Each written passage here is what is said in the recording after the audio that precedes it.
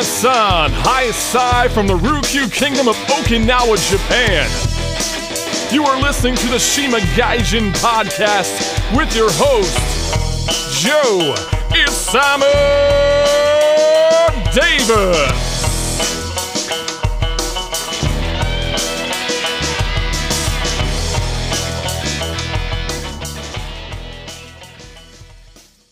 This episode is produced by our patrons on Patreon, Stacy Bell, Kazu Davis, Tato Brewer, and Daniel Olson.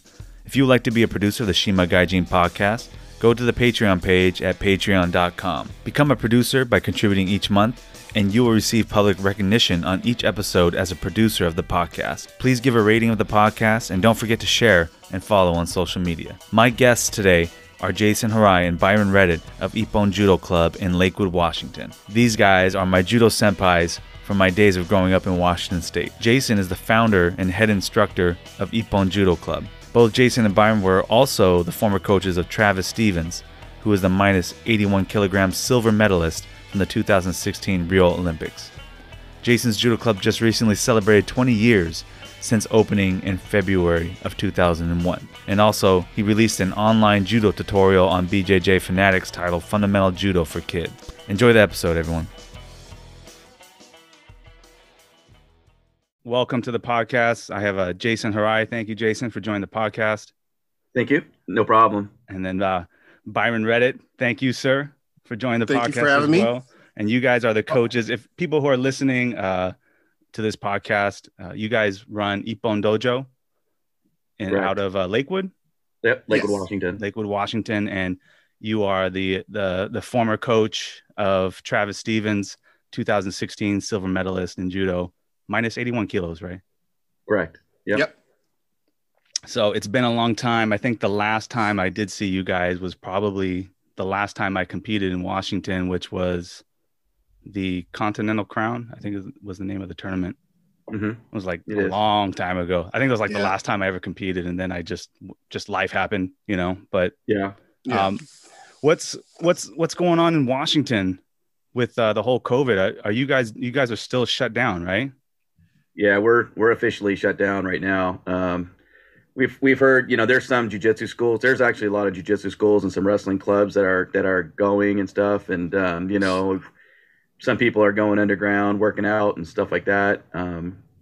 So it's been bad here, so it's going on almost a year now. I think next week is going to be a year. Yeah, pretty much. Yeah. Are you guys doing any kind of like Zoom type thing or out in the park or during the summertime? Mm-mm. Just nothing. No. Wow. Yeah. We're not. Nope. There's a lot of people, one of the ones that I share with our team we have like a private Facebook group, and I share Roy Kawaji from Portland Judo. He does a great job with his online Zoom classes and stuff like that. And he makes it public on YouTube. And so I share all of his classes with the Northwest Judanchikai and with our team page. So it's pretty cool. And he does a fantastic job. So it's one of those things where it's like, hey, we don't need to recreate the wheel and he's willing to put it out there for everybody to utilize. So it's kind of cool. Did you say, was that a free program? Roy Kawaji just does it on YouTube and YouTube videos. Yeah. Okay. I got you. So you can like just hit play, sit in the room, and soon as he shares it on YouTube and Facebook, I just repost it right onto the Judanchikai Facebook page and to our team page. So okay. How much weight have you guys gained? Probably I always get a little fluffy for the during the winter time, and COVID didn't really help.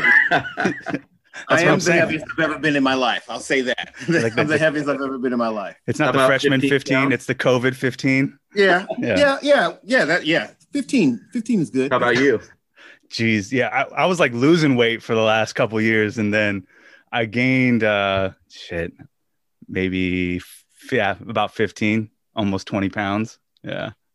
I see you trimmed a beard a little bit. Yeah, it was getting wild. Before you joined the group, I was telling Byron that it was just getting in the way. People are, as they grip, they're grabbing it and yanking, some of the beard out, and then there's a tumbleweed of beard going down the mat, and especially in jits.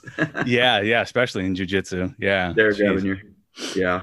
Yeah. Well, and you said you were starting judo back up in a little way, in a small way? not too long ago, right? Yeah, we're doing no contact. Just we're allowed to do, falling drills, solo drills, some hit workouts, just doing some things like agility work. Have to wear masks, and we can only have 20 kids in each class. So I'm just doing Tuesdays for right now, 1 hour from 7 to 8, from 6 to 7, and then another class from 7 to 8. Got it. But nice. Yeah, what's tough for us is that we're in the Y. Our club is located at the Y. So basically, maybe we could do a little bit more, have a little more spacing and that kind of thing if we had our own building. But since our club is located at the Y, and basically until they open up their classes, it kind of put a damper on our program. You guys have like different tier levels, right? For the COVID, like a certain tier, certain sports or activities can come back. Yeah, I think our state's in phase 2 almost everywhere, but I heard today or something like that, wasn't it? There was a pause or something like that, Byron, yeah, I think so. I don't know what that means, but I heard there was a pause in phase 2. I did hear from one of our black belts as a wrestling coach at our alma mater, Lakes High School in Lakewood. He told me, Coach Pancho told me that high school wrestling was going to start in the state of Washington on April 26th, somewhere in that ballpark. And that the WIAA said that they were going to be able to practice wrestling and not have to wear masks, and the coaches weren't going to have to wear masks either. And they just had a meeting on that just the other day.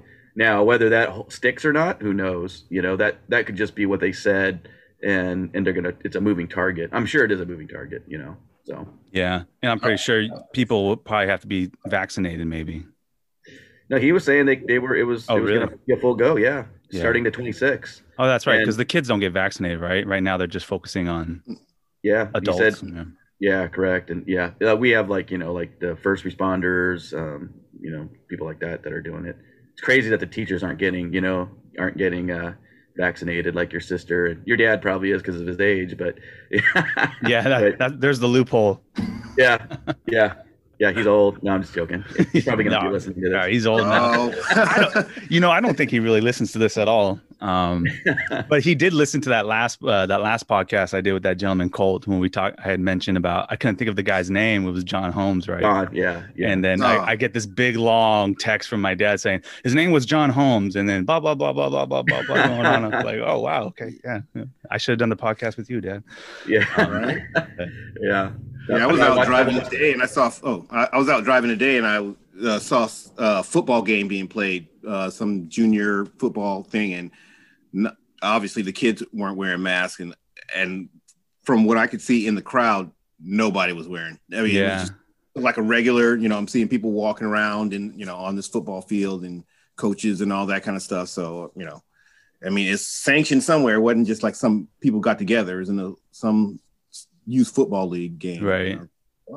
So who knows what they're going to do. Well, I hope you guys can get back to it, if not this spring, hopefully in the summer, get back in the swing of things. It's killing me, I started judo when I was 3, just like you probably 3 or and then it's like I haven't stopped since. So the break has been good, but now it's just kind of like now it's just killing me, Yeah. And I was over 3 months in. 3 months in, it's kind of, you get that little, oh, okay. And then you're like, wait a minute, you've been a big part of who I am and part of what I do. So, it's tough. It's part of your identity. It's what you do, right? It's part of your normal routine. But I told somebody the other day, it's breaking my soul. It's not breaking my heart anymore, Yeah. It's different. It's different for us. Sure. Jason, you said you started at 3 years old. Yeah. You actually come from a judo family. I guess I don't know where to start. Maybe start with your dad. Yeah. So, my dad came here from Okinawa after Vietnam, and my family moved to Fort Lewis. My dad's last station that he was at was Fort Lewis, and so that's the reason why he came here. And I think Mr. Uchida, George Uchida, had a little bit, of influence on that. Not a lot, but it's like I think they met and they were friends, so it didn't hurt. But yeah, after Vietnam, he came straight from Okinawa to Washington. So, wow. And that's the reason why I was born here. Okay. Did you say he retired from the military, or did he only do just a Yeah. tour? Okay, he retired. No, he went into the military when he was 17 in Hawaii. My dad's from Hawaii. Ah, okay. And yeah, he's from the Big Island, and he got into the military, and then he went to Okinawa, and then that's where he met my mom. My Is, mom's from Naha. is she really? Hmm. Oh, I did not know that. I didn't know you were I'm Okinawan. Okinawan. Yeah, I didn't know that. yeah. And so yeah, and then they came back. They came back to the States after my dad came back from his last tour in Vietnam, and they settled here in Lakewood. So because my dad was at Lewis. Yep, and then I was born and raised here, so the whole time. So that's how it started. My dad was the head sensei of the Tacoma Five Judo Club, and it was at the YMCA in Tacoma, and that's where I started judo when I was three-ish, 1978, Wow. 1879, right in that ballpark is when I started. So, and then yeah, and then we haven't stopped since. Did your parents ever come back to Okinawa back in the day to visit or anything like that? My mom did in the early 80s, but I know I know that just their whole situation was hard, because my dad was an American soldier, even though he's Japanese and he spoke fluent Japanese, you know, that it wasn't that far after. I mean, what the War of Okinawa was in 1945, Right. I think, Yeah. from from World War II, and I mean, Okinawa got pretty tore up during that time, and I mean, I don't know if you hear or people talk about it still, or if it's like, I don't know, but just I've read, I've read history on it and saw documentaries on it, but it was just, there was a lot of hurt feelings obviously during that time, and my dad being an American soldier and my mom being Okinawan, it was a tough deal, I think, when she married my dad. Yeah. So It was a different time too to travel back then. It wasn't as affordable as it is now. yeah, yeah, yep. And my mom had very little contact with her family after that. So I don't know any of my relatives in Okinawa. I do have relatives there. I don't know any of them. I've never met them. I don't know their names, or anything. Have you ever thought about trying to come out here and Yeah, in fact, you were going to be the person I was going to talk to about yeah. seeing if we can hunt some of them down. Yeah, you can come stay here. You can stay in this room. I changed into a podcast room. You can sleep on the floor. Nice. Yeah, we after my mom passed away, we actually found some different information about her in Okinawa that we Yeah. never knew before, and so we do have some stuff that we could start with, to actually see, figure out who our relatives are and locate them and all that.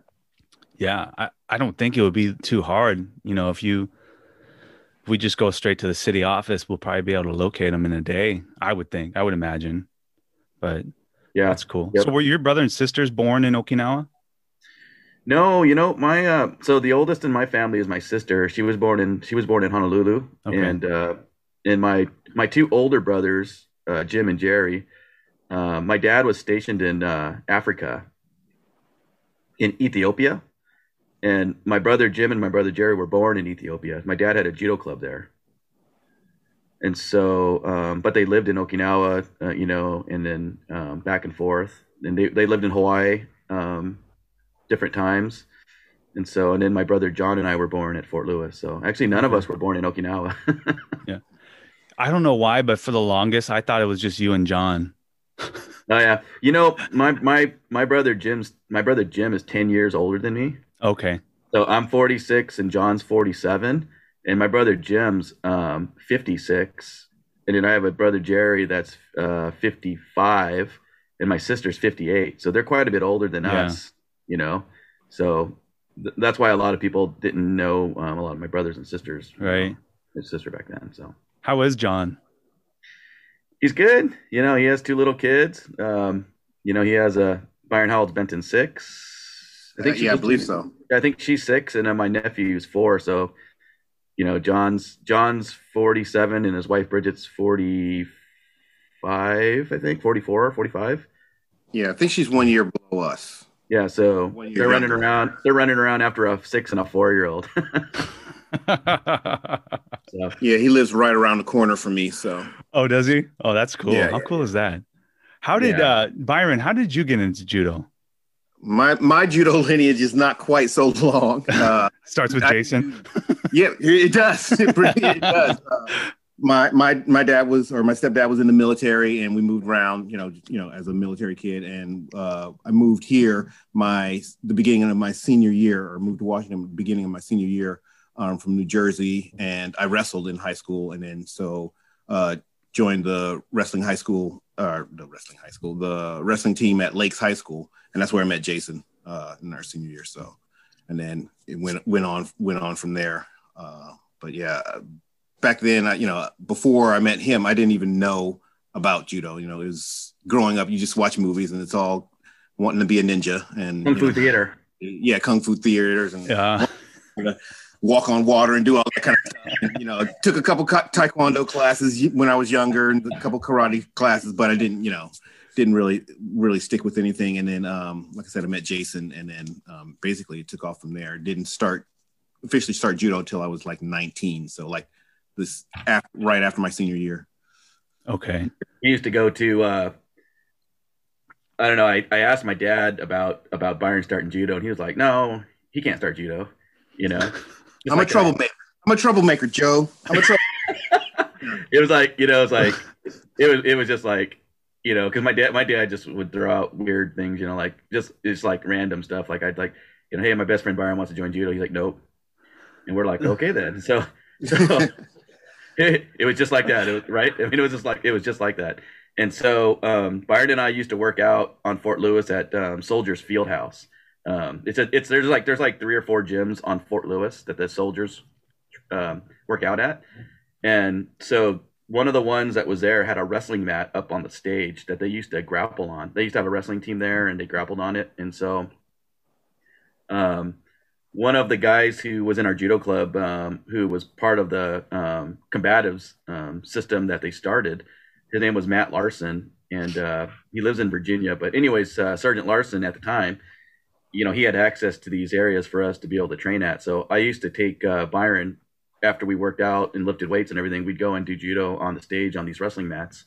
That's where I learned all my falls and stuff. I started there. I learned the basic protocols, learned all my falls, some throws and stuff, and learned basically I learned the routine of how exercises and how the class flow went before I got to judo. So it's kind of like we kind of just surprised his dad, and I would just came, and he didn't say anything, but I knew how to count in Japanese, and I knew how to, do all the exercises, and it was like, okay. He already knew how to do randori too. I already knew how to do randori and stuff. So, before I took Byron the first class at Tacoma Judo Club, he was a white belt, and he had never been to judo, and he beat the crap out of everybody.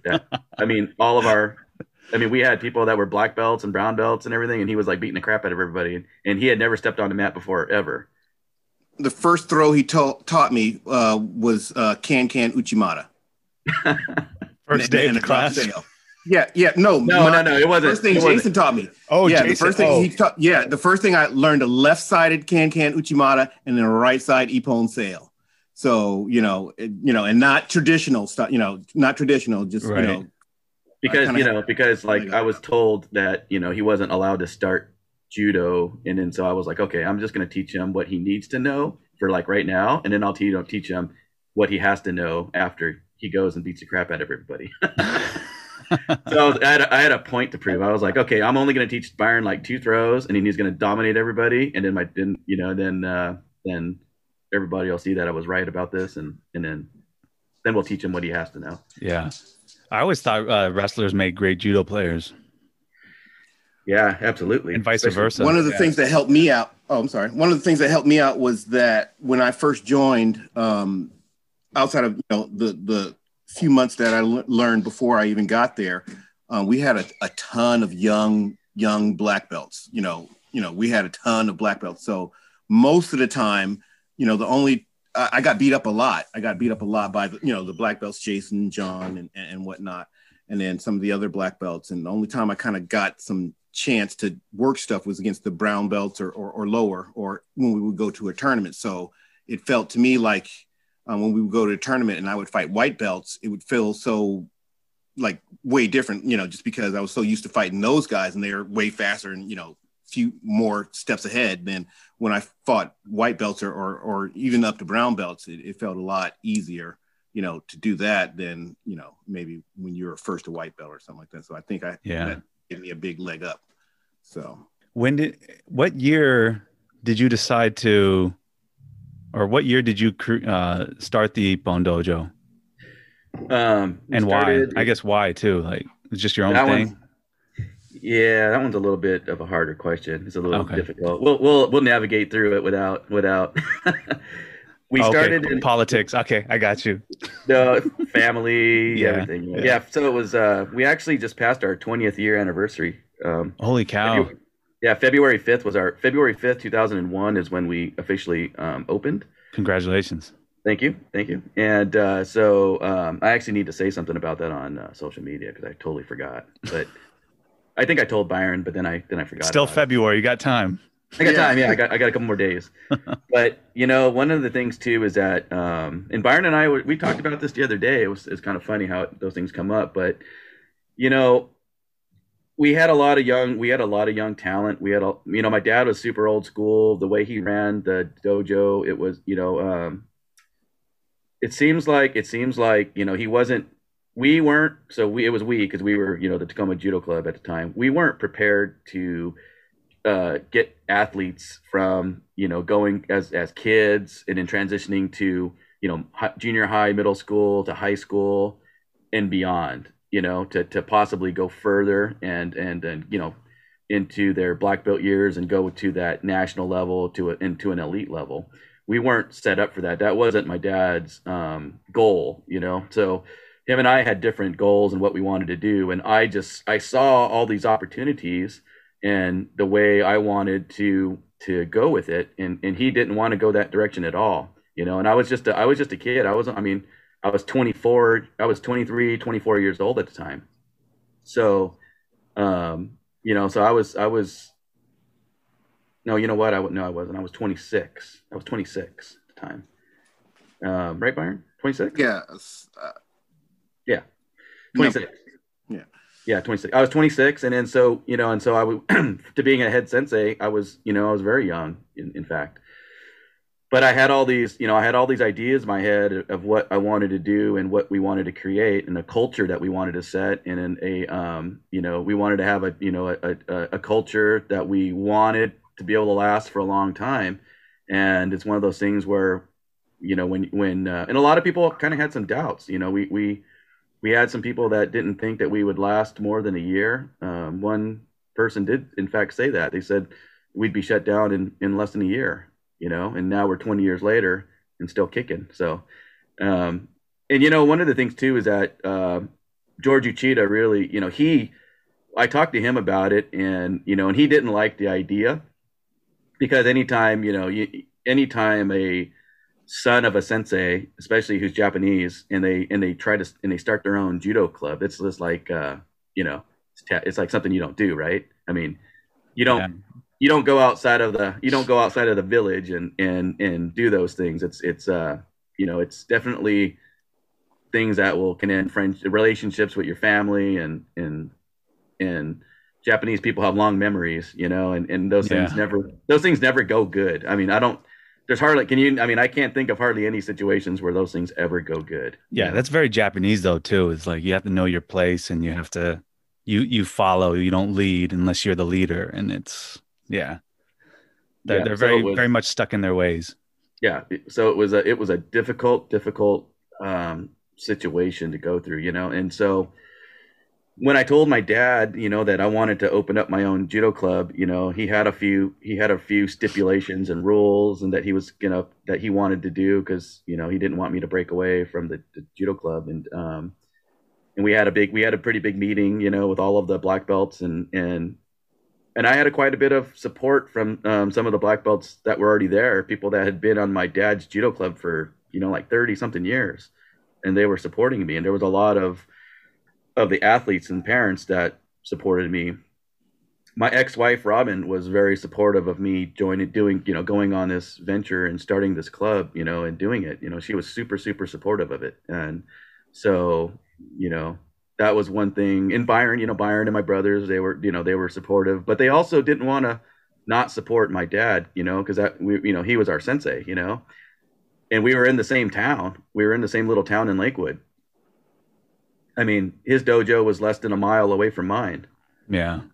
So it's just one of those things where, it was just, it affected, our relationship. He didn't, my kids, like my son Isaac and my daughter Lana, they didn't have a lot of, they didn't really have a personal relationship with my dad because of that. We didn't see each other a lot.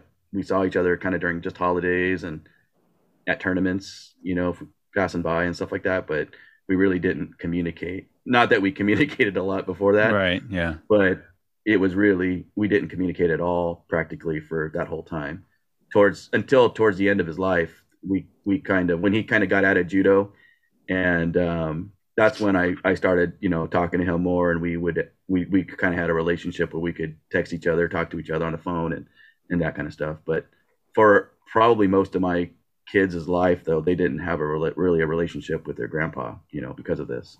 So it was a decision that was hard on my family, all of them. It was hard on my brothers and my sister. Yeah. It was hard on Byron. It was hard on one of my dad's really good friends who runs Oak Tree Judo Club in Yelm, Fred Ogden. Your dad's really good friends with Fred. And, and Fred moved here, also because of Mr. Cheetah. So we put a lot of people in a really difficult position, where almost like it was like they had to pick sides, and it was kind of bad for everybody, but it was a step that I had to take. I got a lot of support from George Uchida. Mr. Uchida encouraged me. He helped me.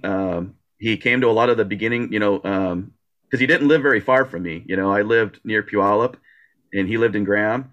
And so I would grab my son Isaac when he was a little baby. I would take him over to Sensei Uchida's house, and we would talk until 3 or 4 o'clock in the morning. And I'd get in big trouble from my ex-wife. She'd be yelling at me. I'd bring Isaac home at 3 o'clock in the morning, and she's like, "What the heck are you doing with this?" He was like 6 months old. And so until he was older, and so I would just sit there and talk to George like he's just like grandpa, and listen to what he had to say and absorb what he wanted to tell me, and hear the history and what I could do to make things better. And he had a lot of interesting takes on how to make things better in America. He even told me, he goes, "I'm never going to be part of the solution." He goes, "I'm part of the problem of why American judo is failing." He goes, "But you can think differently, think outside the box, and try to become a solution." I feel like him and George Wilson and your father had a part in that too. But I think they raised the judo level to a certain degree, right?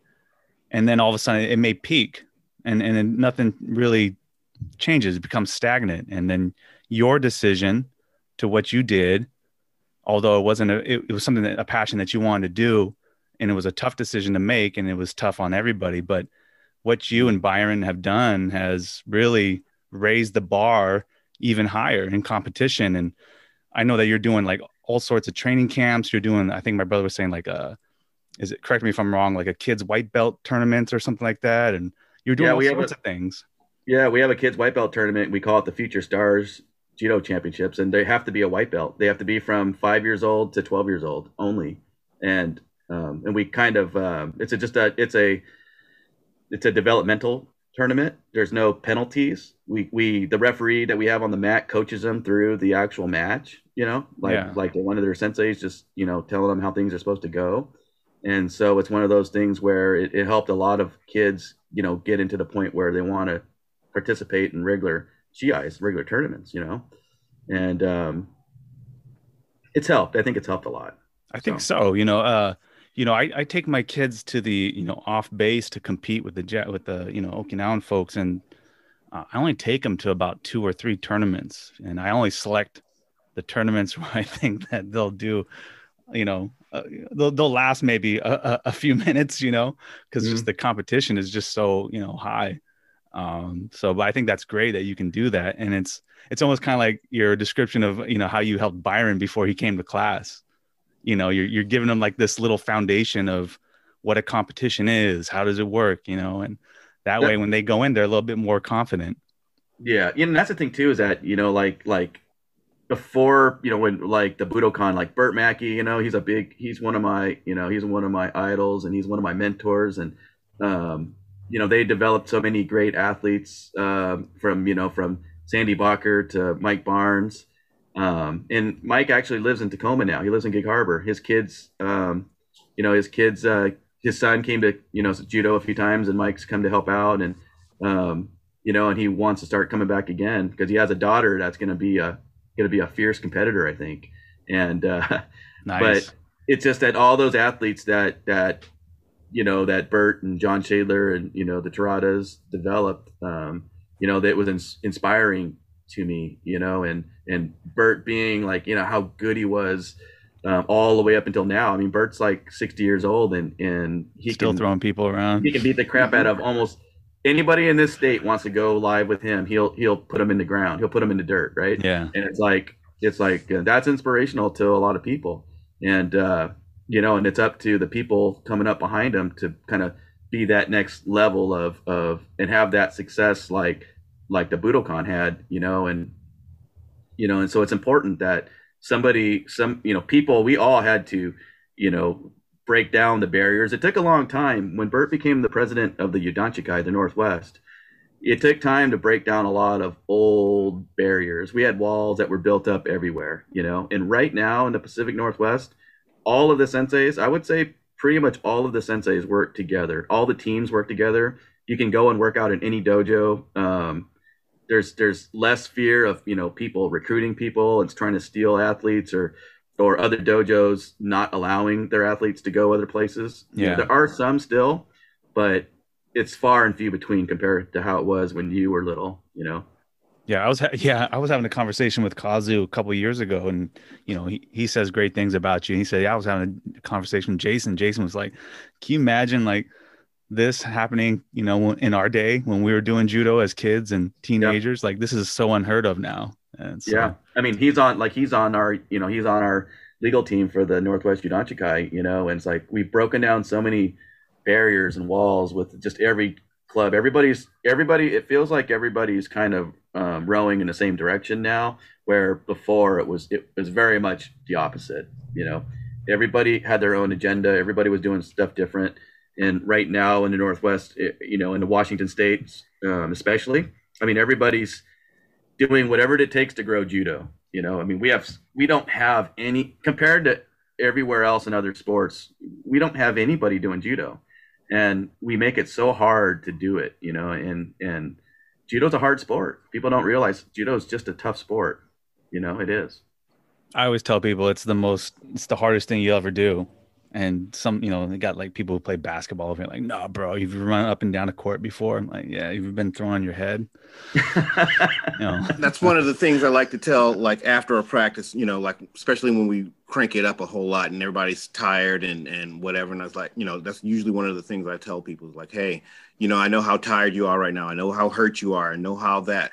But especially with the newer people who are on the competitive track, you don't really have to. Like newer people who are like, "Man, this was crazy." I just like, stick with it, because most people, will quit judo. Most people will quit, and the select few will be part of a club that, it doesn't matter whether you're, a high level competitor, but even if you just stick around and come, you'll be part of an elite club of people who stuck with something that most people would quit, doing.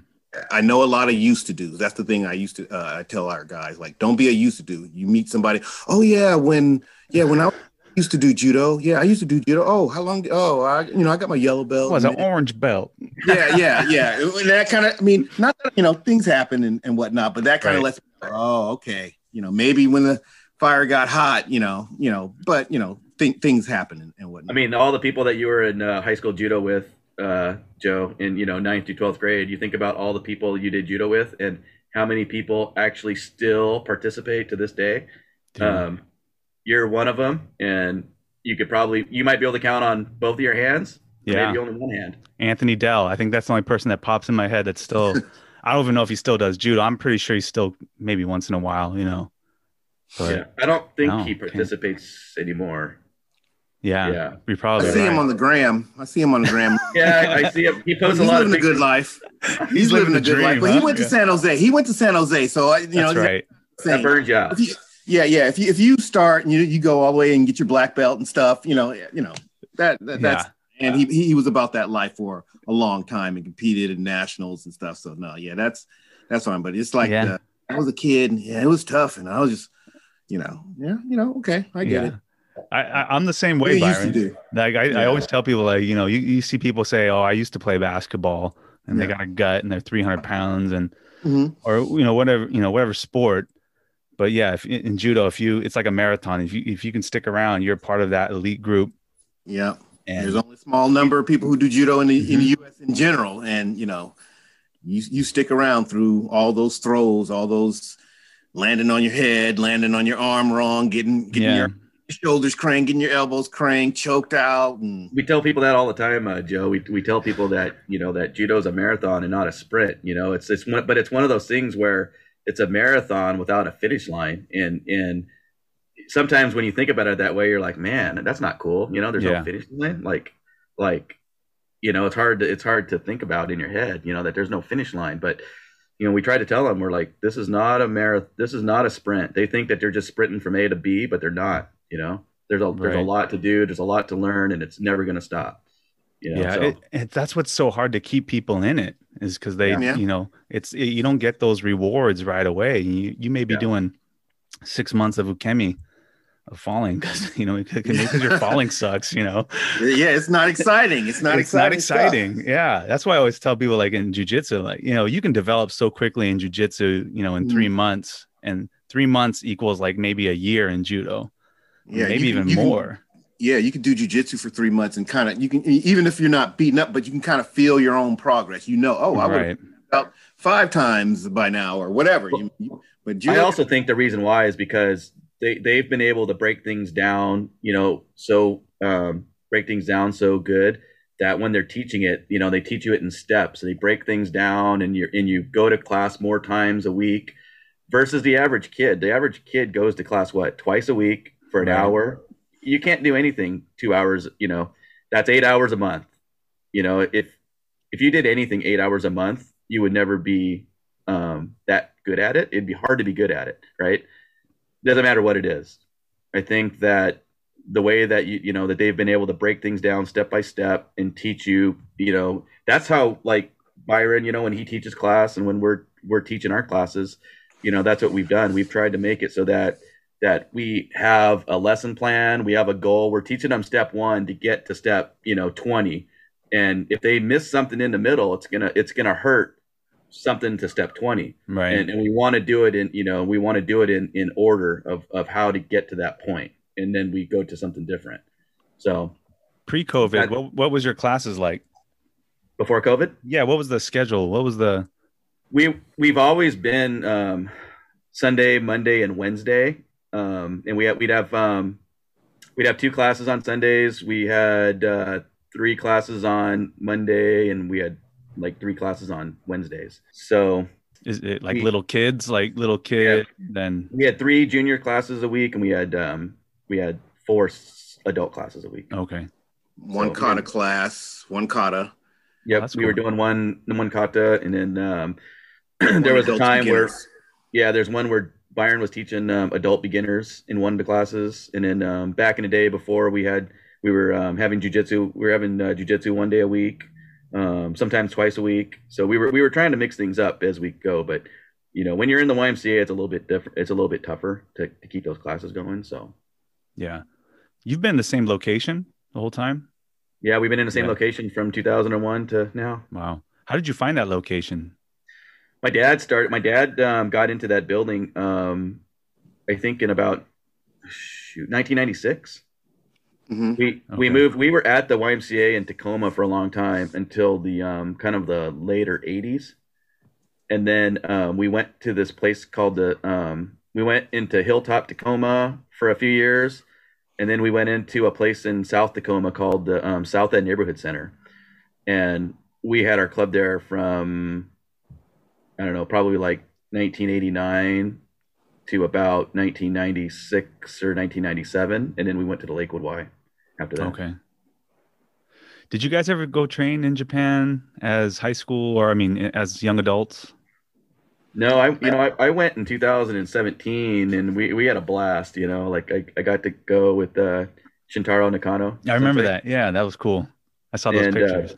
Yeah, we had a blast. It was like one of the most one of the most amazing times that I've ever had. So that was your first time in Japan?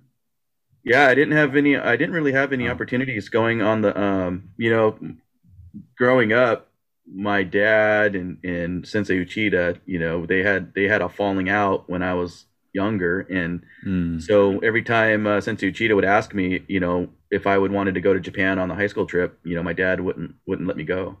So it was I'd ask him, George, Sensei Uchida would tell me, he'd be like, hey, you need to talk to your dad and see if he'll let you go, and my dad would always say no, and so that's one of the things. That's part of the reason why, like when we started Ippon, it's really the biggest thing, to be honest, was opportunity. Like I felt like I didn't have as much opportunity in judo to get to the goal that I felt like I could get to, and the opportunity that we had was far and few between.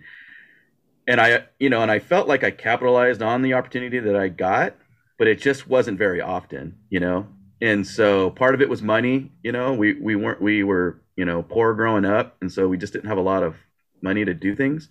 And so I didn't want money, and I didn't want the politics of judo to ever get in the way of these athletes, these kids, getting as far as they wanted to go, and that takes us to someone like, Marty, who wanted to be an Olympian when she was at NAS Whidbey Island.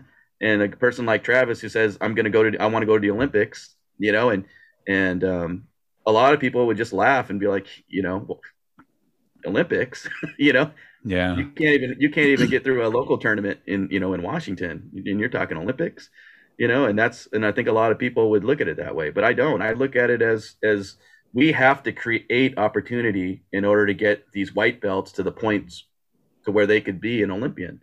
And if we're not doing that every single day, then that's why I don't rest. That's why we don't sleep. That's why we're always pushing forward. And I think a lot of people are okay with, hey, you did okay. You made it to high school judo, or you won the Rainier, you won the Rainier Cup, or you made it to black belt. That should be good enough, And that is good enough for a lot of people. It was good enough for me. But although I'm still hurt about opportunity, but the people who want that opportunity, the people who want to go further, we wanted to give them that opportunity to go further, not just say, oh, this is the end of the road, and there's nothing past this.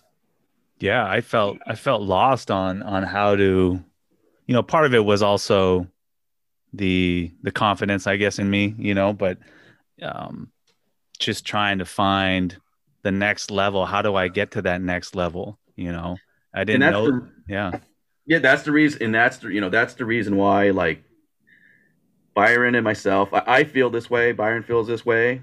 And, in looking at someone like Travis and looking at Marty Malloy, I think a lot of the coaches and senseis around, you name it, I think a lot of people have enough confidence in themselves to believe and think that they're the ones that could take, an athlete all the way up to the top of this mountain. Right. But I always believed for myself, I just kind of thought, all right, like you have this mountain, like Mount Everest, right? And I've never been to the top of Mount Everest. Have you been to the top of Mount Everest? Byron hasn't. And so, like, if you wanted to go to the top of Mount Everest, and I've never been there before, I've never been up, I've never been down, would you hire me to take you all the way up there and down? And you're going to risk your life, with me? No, you would hire a guide who's been up and down like several times, right? Right. And has lived to tell that story. You wouldn't hire somebody who went up, part of the way and said, "Oh man, I can't do this." I've drove to the base. I drove to the base, yeah. And I'm not saying that a lot of times every great athlete is not a good coach. There's tons of great athletes in judo who are horrible senseis, horrible coaches. They don't teach very good. But just somebody who had that roadmap of how to get there and how to get back. I felt like we needed to hand them off. We would get them up to a certain point. I felt confident in our abilities to be able to get our athletes up to like a senior national caliber athlete. But then at that point, we need to hand them off and then start on the next group and let the people that we're handing them off to take over and hopefully guide them the rest of the way up and down that mountain. So what kind of conversations or how influential were you or as a mentor to Steven at that time where he was leaving Washington to go to San Jose and then later Jason Morris and then Jimmy Pedro? He would want to answer that one, Okay. There's always a path, we were there for him. Jason, the way I would look at it, at least as far as I'm concerned with Travis, the relationships, if it was a parental kind of a thing, I would say Jason would be his like a kind of the father figure. So Travis could come to Jason for anything, and I would be more older brother or uncle and a training partner and that kind of thing, give him advice on how to navigate certain situations and whatnot. So people have said, oh, it's because of you, Travis is who he is and whatnot, but he from day one, he had a certain mindset, and we were, at least as far as I'm concerned, I was just, I'm glad that I was part of the journey or whatever that got him to where he was. But he was a determined person from pretty much since I've known him.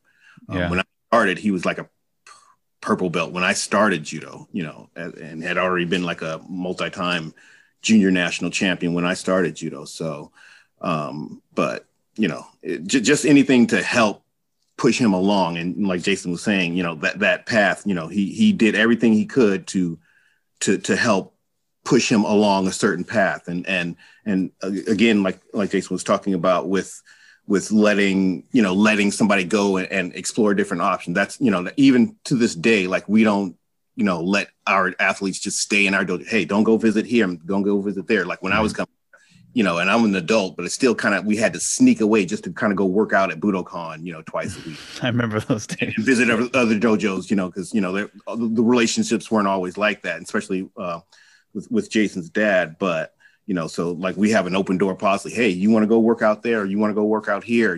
Get those experiences. And Travis was kind of a big part of that. He would go everywhere. He's at every dojo.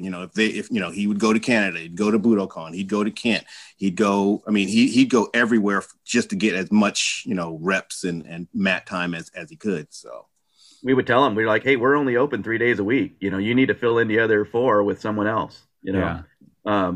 So you're, like Byron was saying, he would go to NAS Whidbey all the way to Whidbey Island. We'd go there. He'd go to Bob Whithour's club at Emerald City. He'd go to the Budokan. He'd go wherever he needed to go in order. If we weren't working out that day, he would go and train.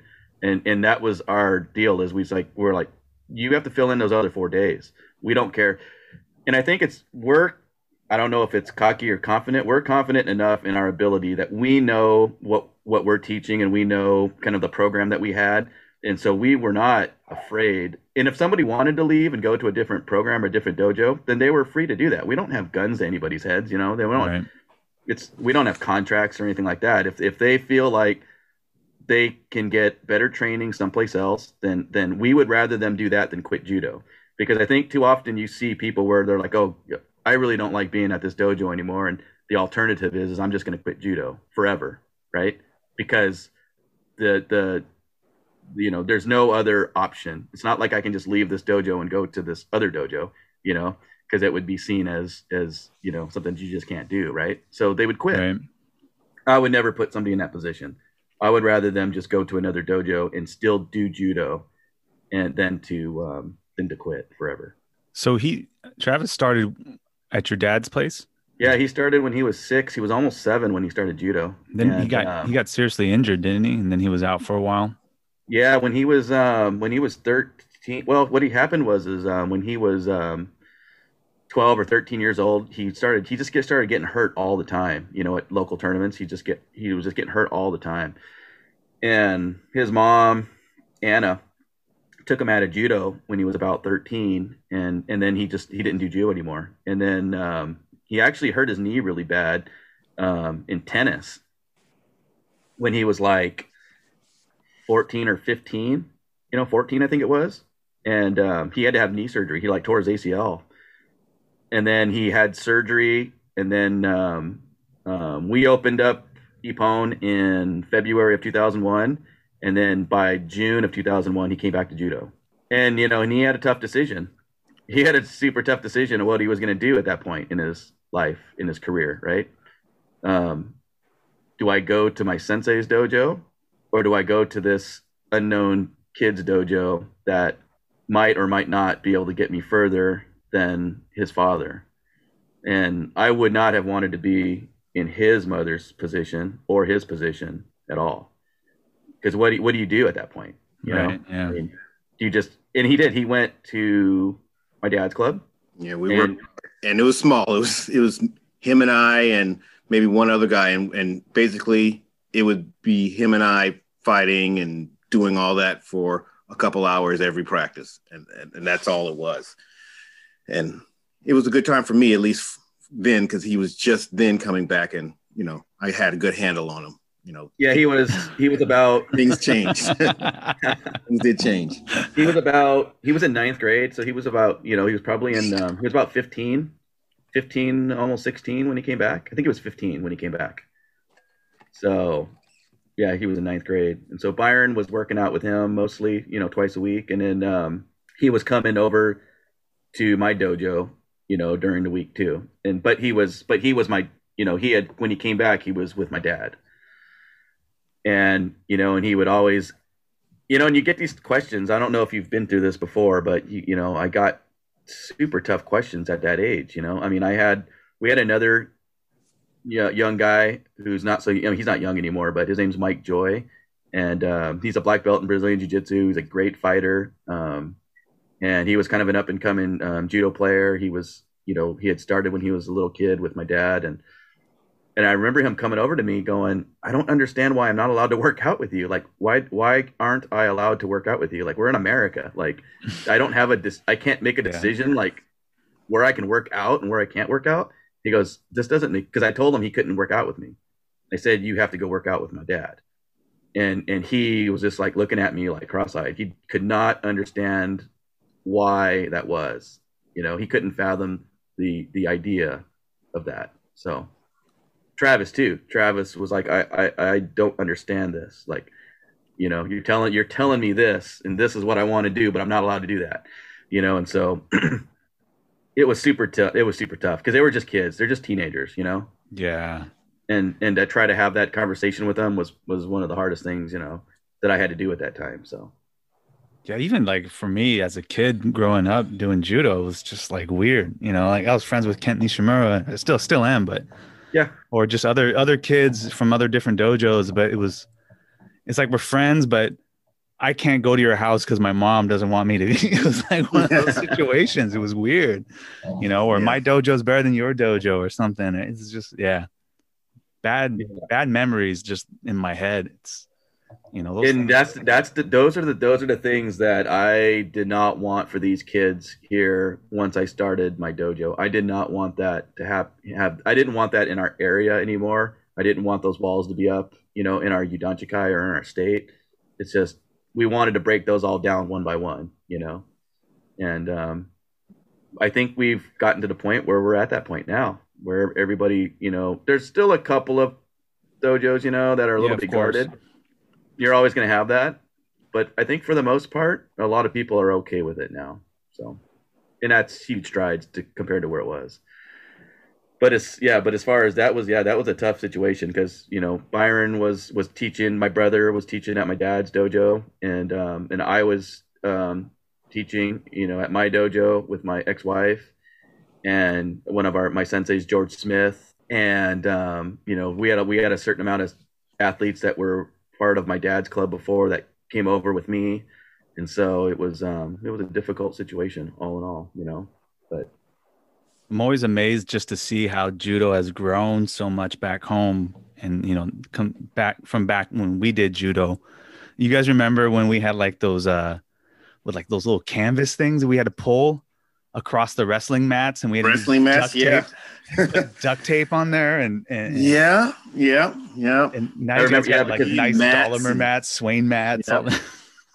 We used to fight on those because Furman Garcia used to have those in Spokane all the time, and we'd get burnt up. You guys had those at the high school too, right? Like at Kentwood, George Uchida had those there, and we'd get mat burns all over our feet and our stuff and our face. It was weird. You'd be like slipping on the mat. Slippery, they're super slippery. Yeah.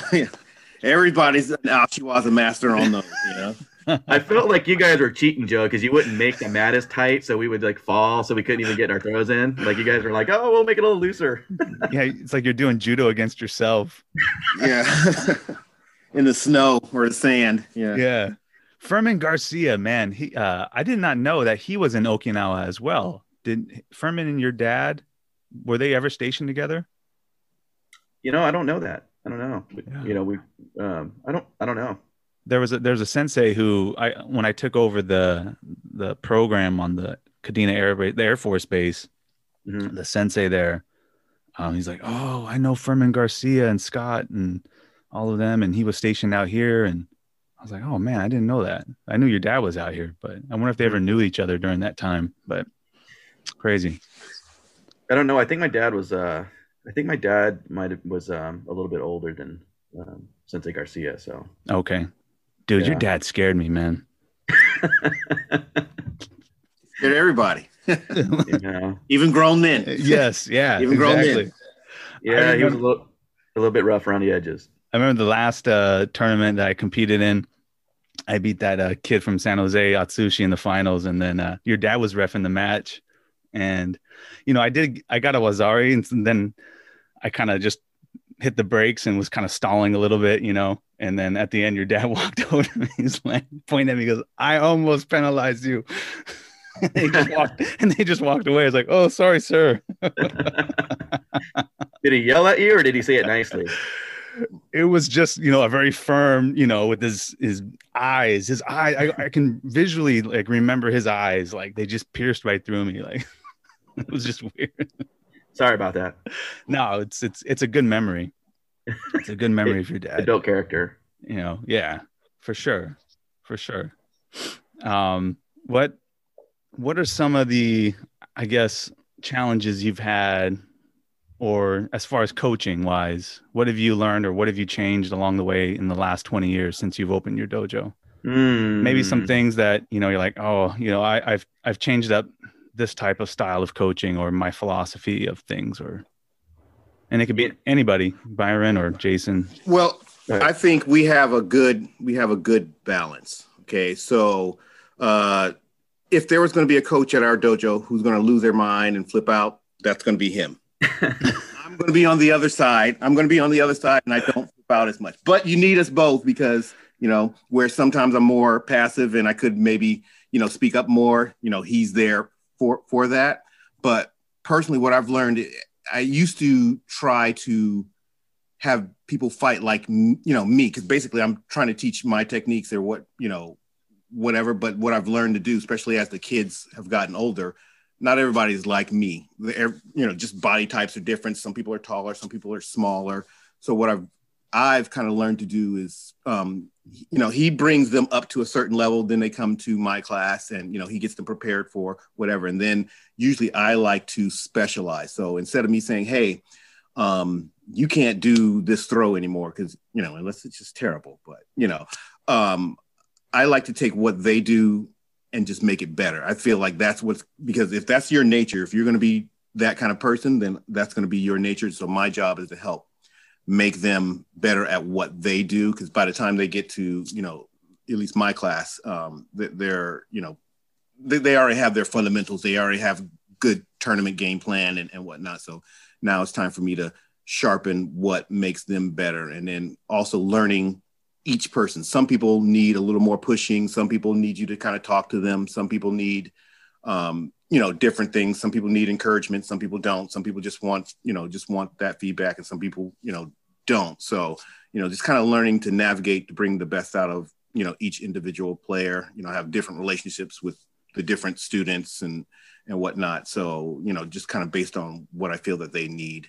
And then usually that's how I am in coach. The thing that kind of hurts is I'm super purist as far as I want to have them just be better than the person that you're fighting. Okay. So like if they're going to come to me and say, oh, the ref kind of screwed me over on this call, or that should have been in, and I am more, you should have thrown them better, or you shouldn't have gotten thrown for the call, or getting thrown. You shouldn't have gotten thrown and got the Wazzari or what you thought was a no score or whatever. So that's kind of where I've kind of evolved and, and made it, as opposed to kind of just flying by the seat of my pants a little bit earlier on, when I was more in my competitive mode. Yeah, it's hard to change that, right? I remember when I first took over that program, I was like, okay, we're going to do all these uchikomis. We're going to do all these nagikomis. And then I'm like, why isn't this working? I got to take a step back and be like, okay, maybe we got to change a different approach to this. Why are we doing this? And make it more fun. And I don't know, but yeah, go ahead. Yeah. Usually what I try to do is make them understand why. So I try to answer all their questions before they can ask them. So kind of like Jason was saying earlier, when we plan out, we have a specific way we like to do it. We want to show them kind of step by step. So like a small example is, okay, I'm going to teach you ippon sail this certain way, and I want you to do these certain steps. I want you to do these. I know you can do it this way, but this is how I want you to do it for this particular reason. And then we'll go through it and then we'll progress. Okay, so now we're going to learn this other throw. And it's going to kind of be based on this. And then basically I'll show them some kind of transition. So you can fake this one, and then it ties right back into the sail that we were working last week or last month or whatever. So that way they're like, oh, so now they kind of understand the reason he's having me take the step is because it's going to help me transition into this next thing or whatever. So after you kind of start to build a little equity with them, then they don't question it quite so much. They're always going to, they're younger people, and they're always going to, well, what if this or what if that? But generally they kind of let me, go, and they kind of trust in, kind of what I'm, what I'm saying. And I always let them know that there's nothing that's end all be all,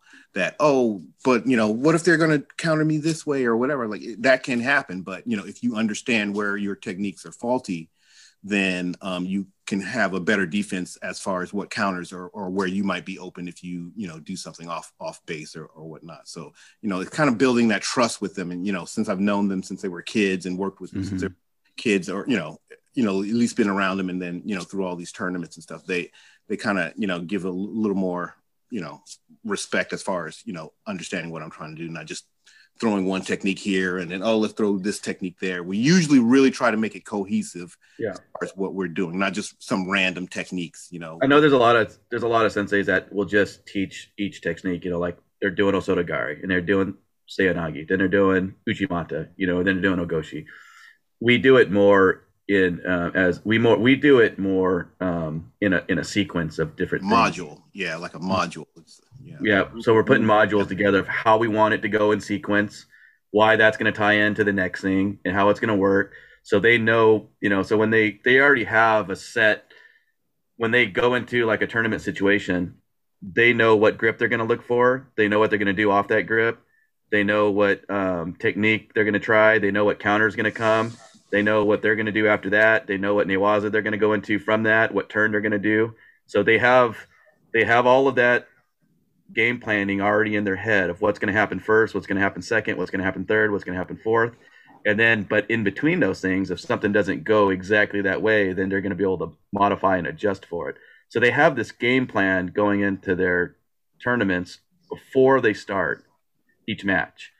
And that was important for us to do, to be able to have that sequence and game planning in their heads prior to it. And we practice it that way.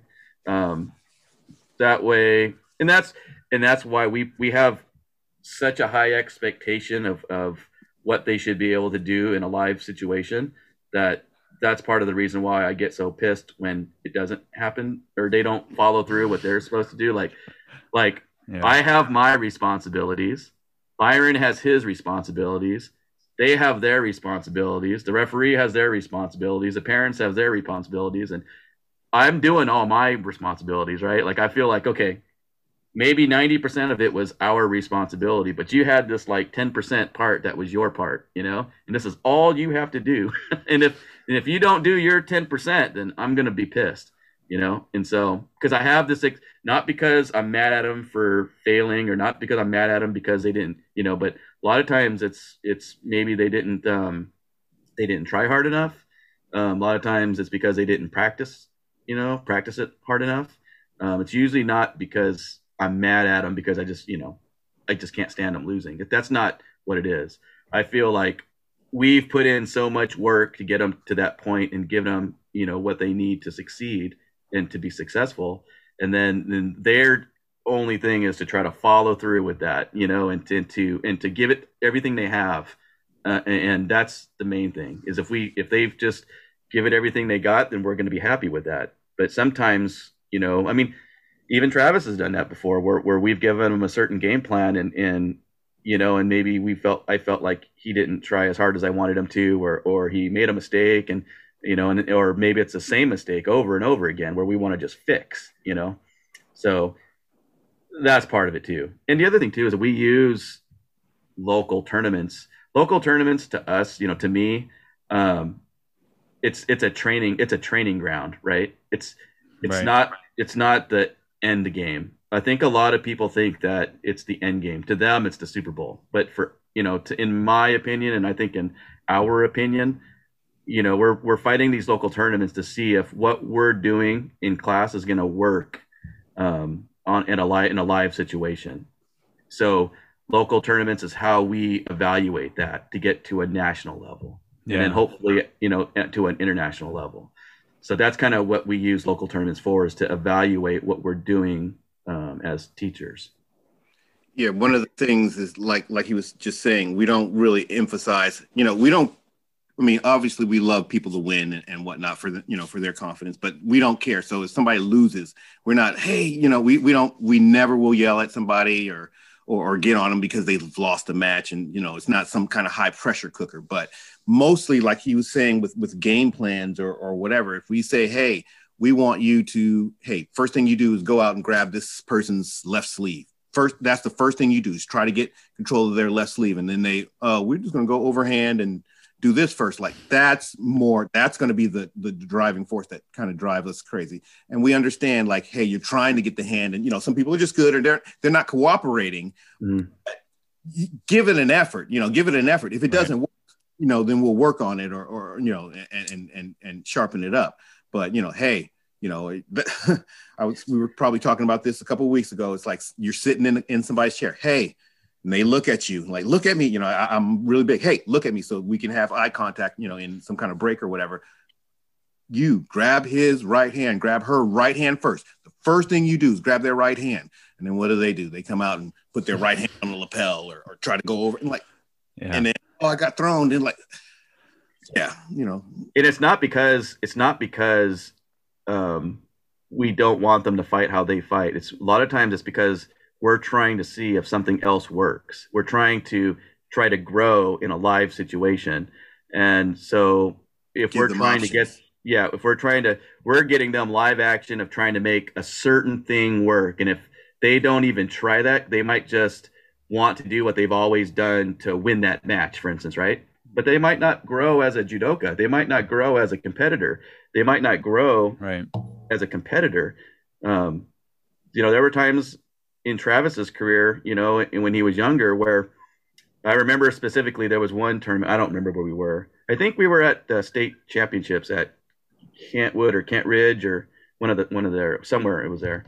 Might have been, you know, Kent Lake. I don't know. But Travis, we were working on a Yoko Tomoinagi with Travis. And there was another time where we were only working on his standing Ippon Seinagi from the left hand on lapel.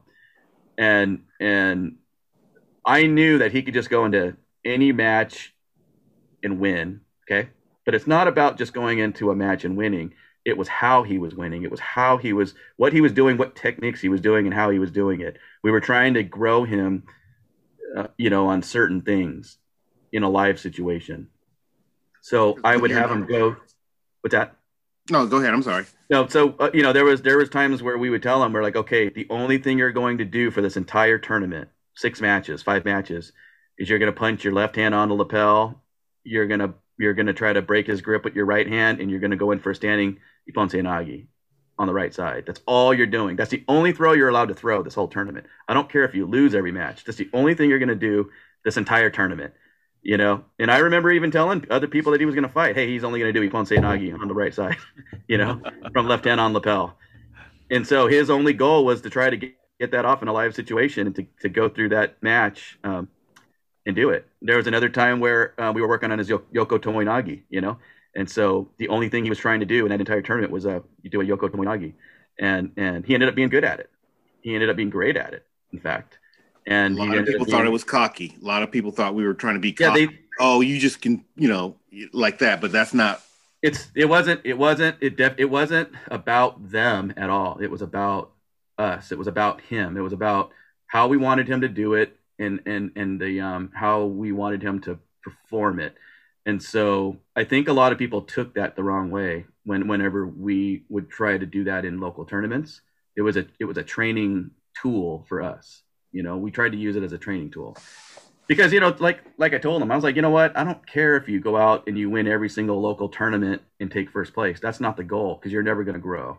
You're never going to grow as an athlete. Your goal is to grow. And the only way you're going to do that is to be able to, in practice and in local tournaments, which is practice. And so. Especially if he had loftier goals to be an Olympian. One of the things that he told me earlier on, especially when he first came back, is there's people out there who like resumes, who like say, hey, I made a world team. And again, that's a great accomplishment. It's great. And that's fine. But he wasn't, I want to make it to the Olympics. He has never told me, I want to make it to his Olympics. His thing he always said was, I want to win the Olympics. I want to win. I want to win gold at the Olympics. That was his goal. Every tournament that he went to, maybe outside of world championships, did not care about. He didn't, if it's not the Olympic gold, he didn't really care about it so much. And that, that's a big difference. He didn't care about, I made this many teams, I won this many national championships. He didn't care about any of that stuff. His goal is, I want to win the Olympics. And that's kind of when I knew that he was going to be the person, but that's when you can kind of understand the mindset of a person. Like, no, I'm not trying to just go here and be here for the food and the cake. I want to take over. I want to win it. I want, to be that guy. And that's how his mindset was. And that's how he trained. And that's how he, always was, or, up, at least when he decided to make that leap. We weren't going on vacation. That's the thing. I think a lot of people look at, national events, especially like just domestically.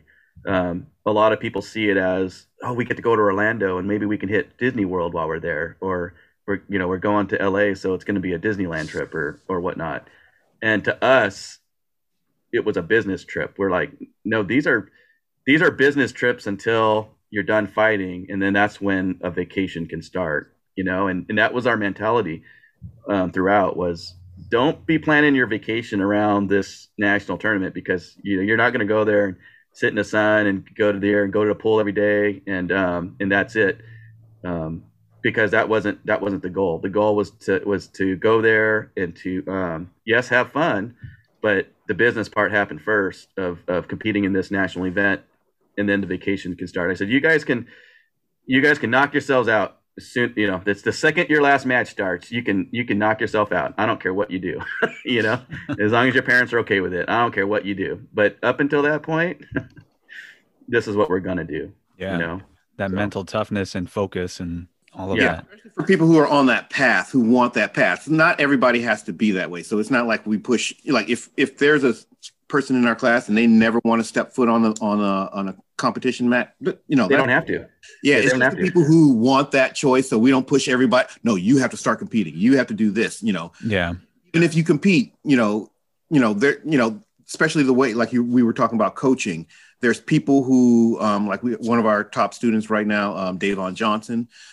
He wanted that, that he kind of had that higher Olympic type world competition kind of aspiration. So that's kind of how I pushed him. And then we had other people who still went to nationals and stuff, but they just kind of hey, let me just throw my hat in the wind and you kind of see what happens. And that's fine too. So, there's going to be a different expectation. There's going to be a different way that I push or work with that person who, still kind of recreational, even if I'm going to nationals. Yep. But the people who decide, hey, I'm really trying to, do something, then, that's how I'm going to treat you. So yeah, exactly. The practice, and you're talking about, I want to be this. Well, you can't miss a practice. If you would have came to us, Joe, and you would have been like, hey, Jason Byron, I want to be an Olympian. I want to get as high as I can in America. Then I want to move on and go to one of these training centers, or I want to go to Japan and just train there or overseas someplace. If you would have said that, it would have been foot up your rear end all day long until we got you to that point. Yeah. If you came to us and said, this is what I want, then we would make sure that that's what you got, But there's a lot of people, like they talk about, there's, everybody wants to be a lion until it's time to do lion things, right? It's like everybody wants to be a champion until it's time to train like a champion. And that's what differentiate, a lot of the people that say they want to do it and the people that actually do it. It's two different things. I didn't want to do it, Me neither. Me neither. Yeah, you either. Me neither. Yeah, I didn't want to do it. Yeah, So. I thought I did too, but I didn't know the path. Mm-hmm. And Right. two, I had no one to light the fire and kick me in the ass to do it. And getting my ass kicked in Japan, I mean, I wanted more of it, but then at a certain point, I was just like, I think I'm good. Yeah, it's that grind when you really, some people want that, some people don't. That's when I started judo way too late to really try to do something like that. But, at a certain point, I realized, you know what, I couldn't have judo as my job as far as training goes.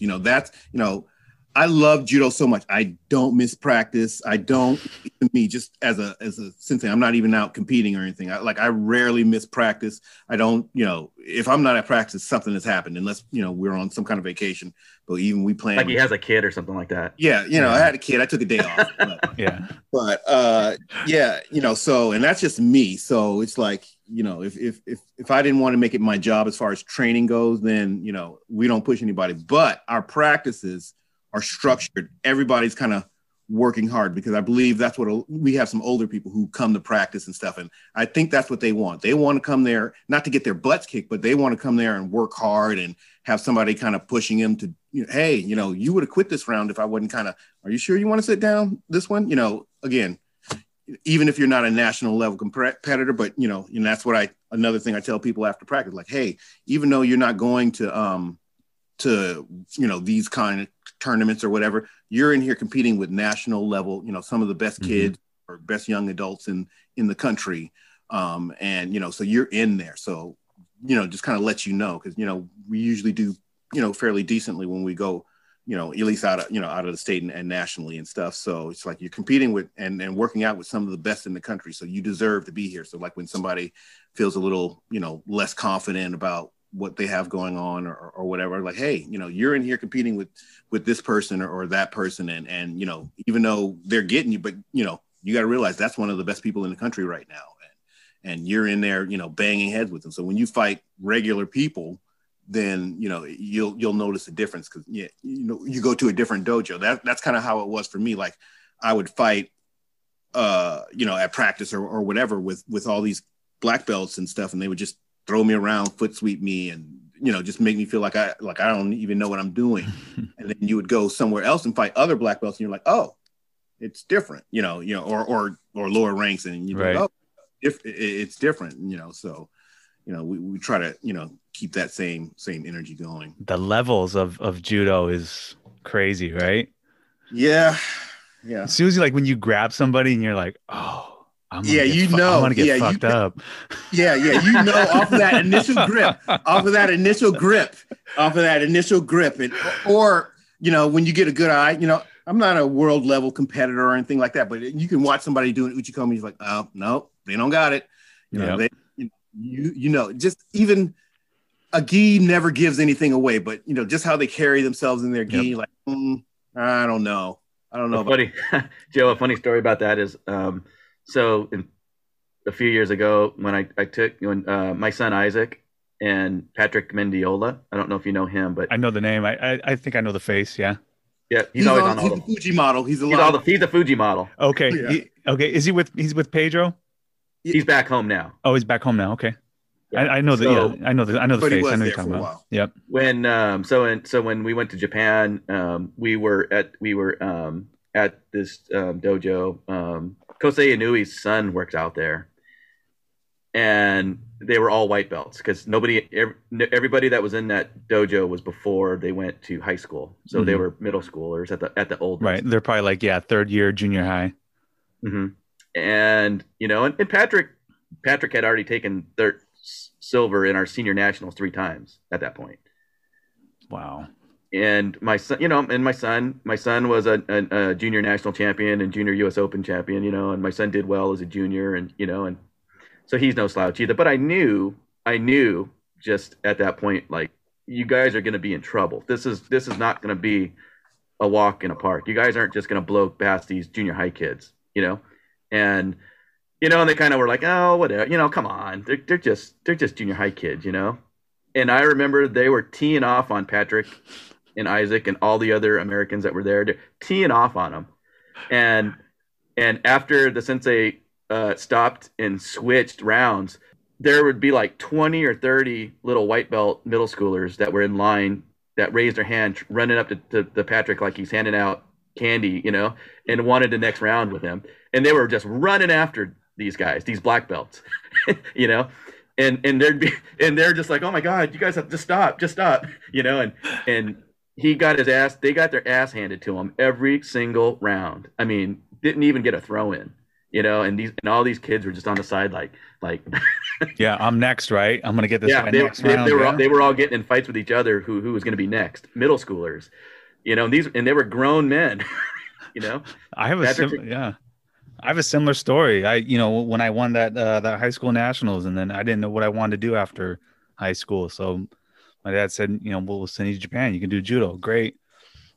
And I went to Kokushikan High School, which was the #1 high school at the time. And Kokushikan has, the type of school kind of like Tokai, where it's college, high school, junior high.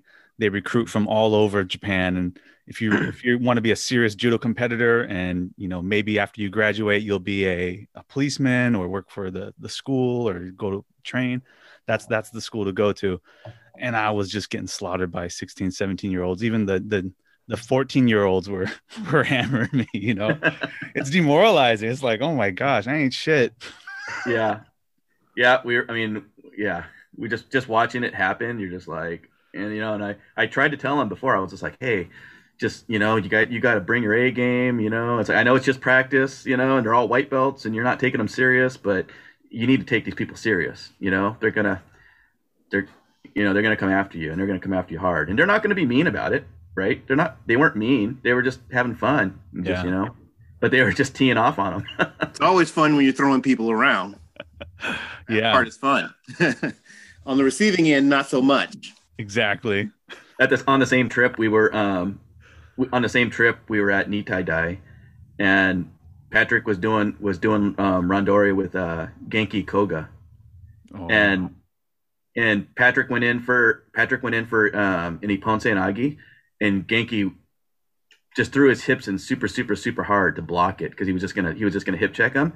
And before Patrick went in super hard, he went into Koichi Makikomi, and he blasted Genki Koga right in front of the sensei at Nitai Dai. And we were just like, and one of the other black belts from Arizona took pictures of this, right? And he had all these pictures of it.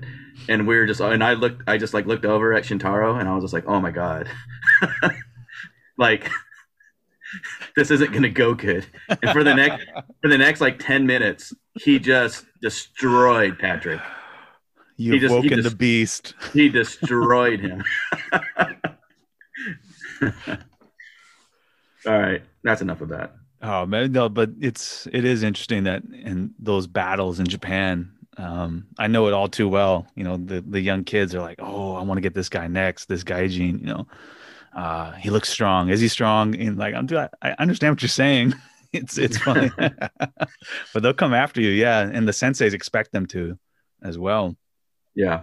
Yeah. Yeah. They had an expectation of this is what was going to happen. Right. And if you didn't get to that expectation, then they're a little bit, you know, upset or disappointed or whatever. So what's your guys' thoughts on the different rule changes, and what rule sets do you like, or does it even matter?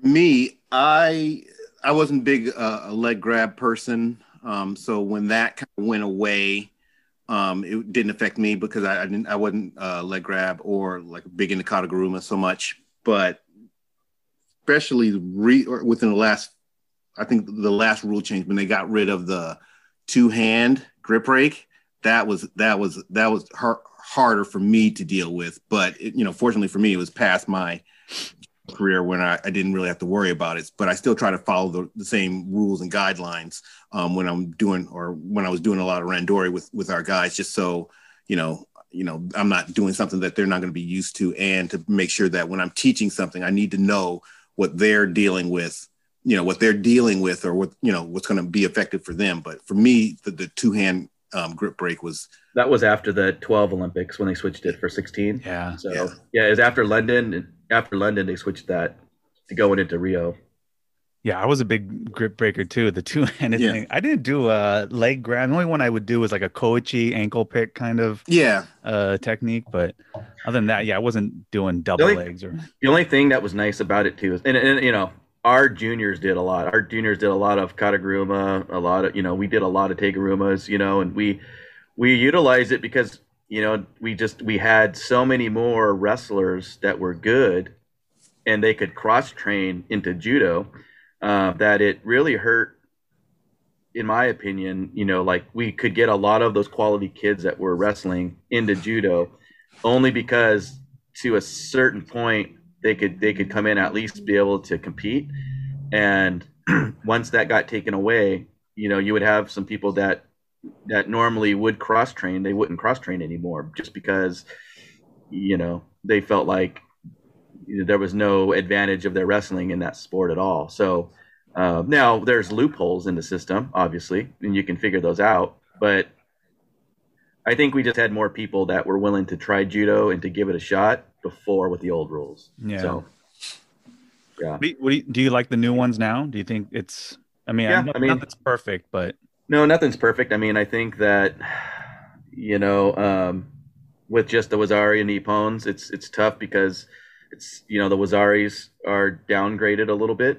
It's like Wazari Yuko. Yeah, Wazari. What's Wazari now is what Yuko used to be, and so everything's downgraded a little bit. It seems like that's tough a little bit.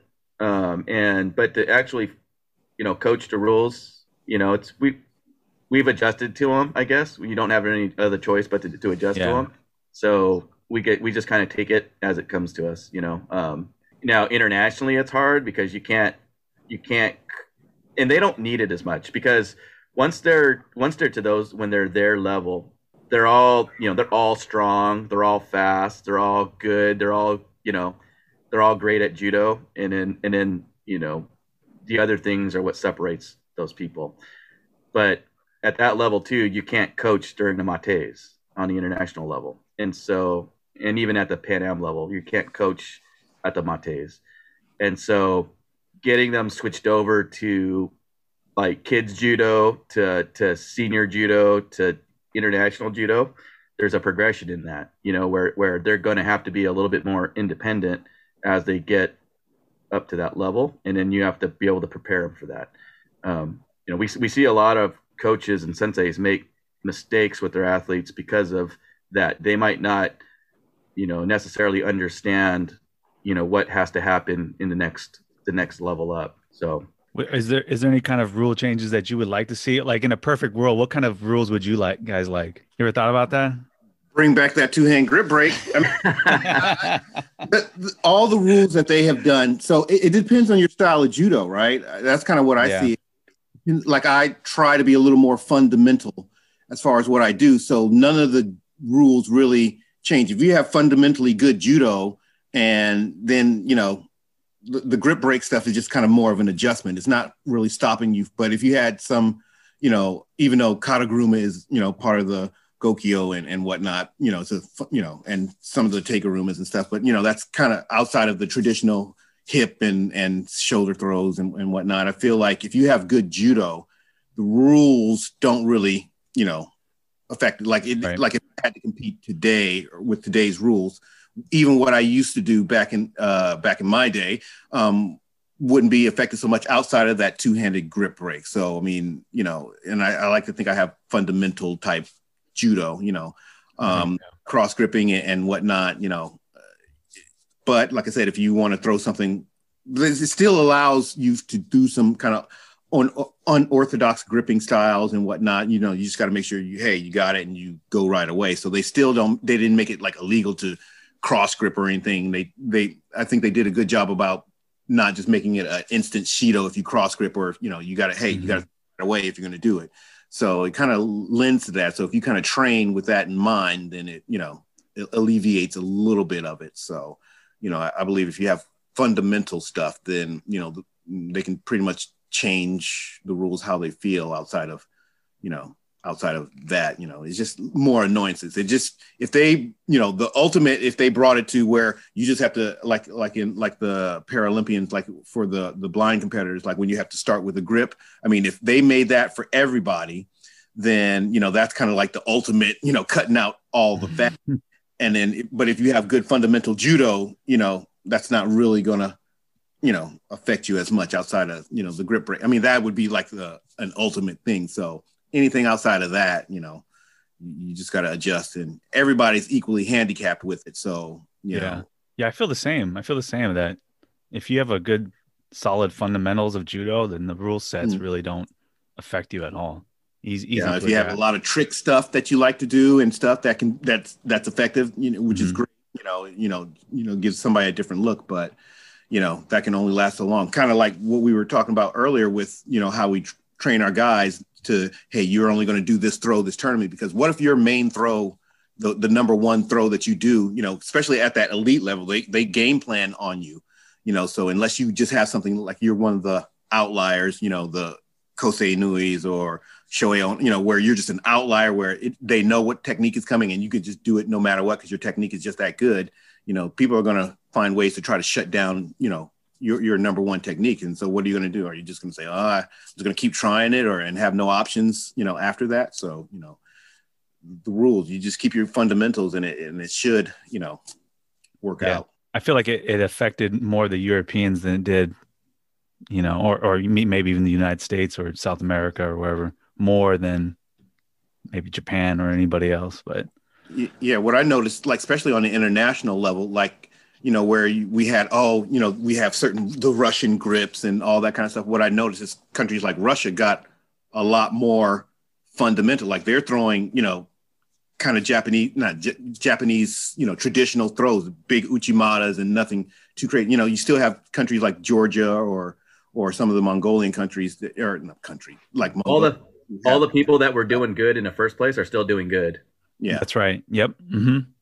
That 2008 year, and like 2007, 2008 was like, to me, was like the worst ever. Yeah, it was tough. It was tough because that was a big tough to watch. Yeah. It was tough. I was like, what is this? It's like a wrestling match.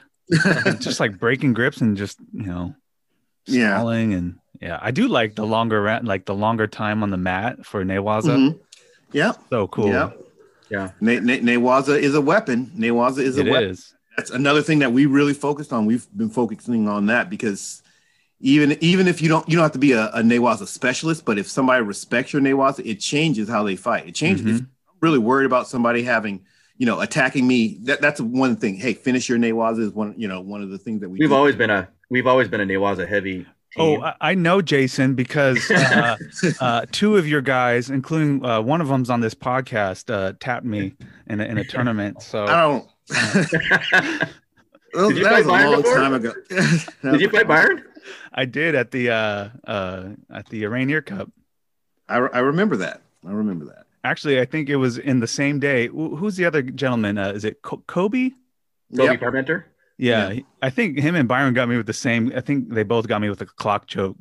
You want to know the funny thing? Okay, all right, Joe. This is the funny thing about this.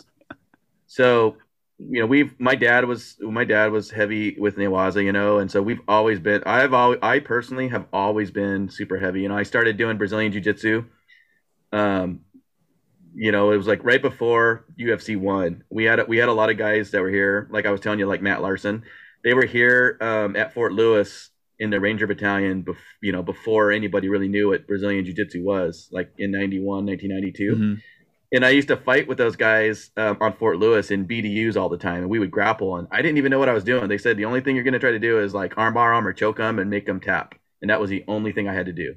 And we were like out on the dirt or on wrestling mats or whatever, and I was like, okay. And they just said, okay, put this on. I put like the top on, the BDU tops and the bottoms, and they said, all right, and button it all the way to the top, and then you're gonna fight all these guys. Like everybody's gonna fight everybody, and I just want you to get them until they tap. You can do whatever you want.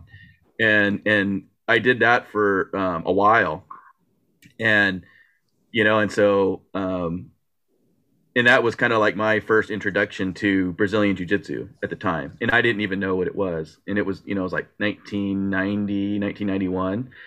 And so then I would always try to practice stuff on people. I'd practice on Travis when he was a little kid, and I'd practice on the little kids just to sharpen up my technique, And we had a guy in our judo club named Tony Alexander. He's a 4-stripe black belt in the Carlson Gracie team with Marcelo Alonso here. And I used to just go, we'd go tooth and nail all the time. I'd always want to beat him. I was like, he wasn't even in jiu-jitsu yet. And we were just, I was always trying to get him, and we were just battling each other. And we didn't even know what we were doing at the time. This is, very early on in BJJ and in Washington.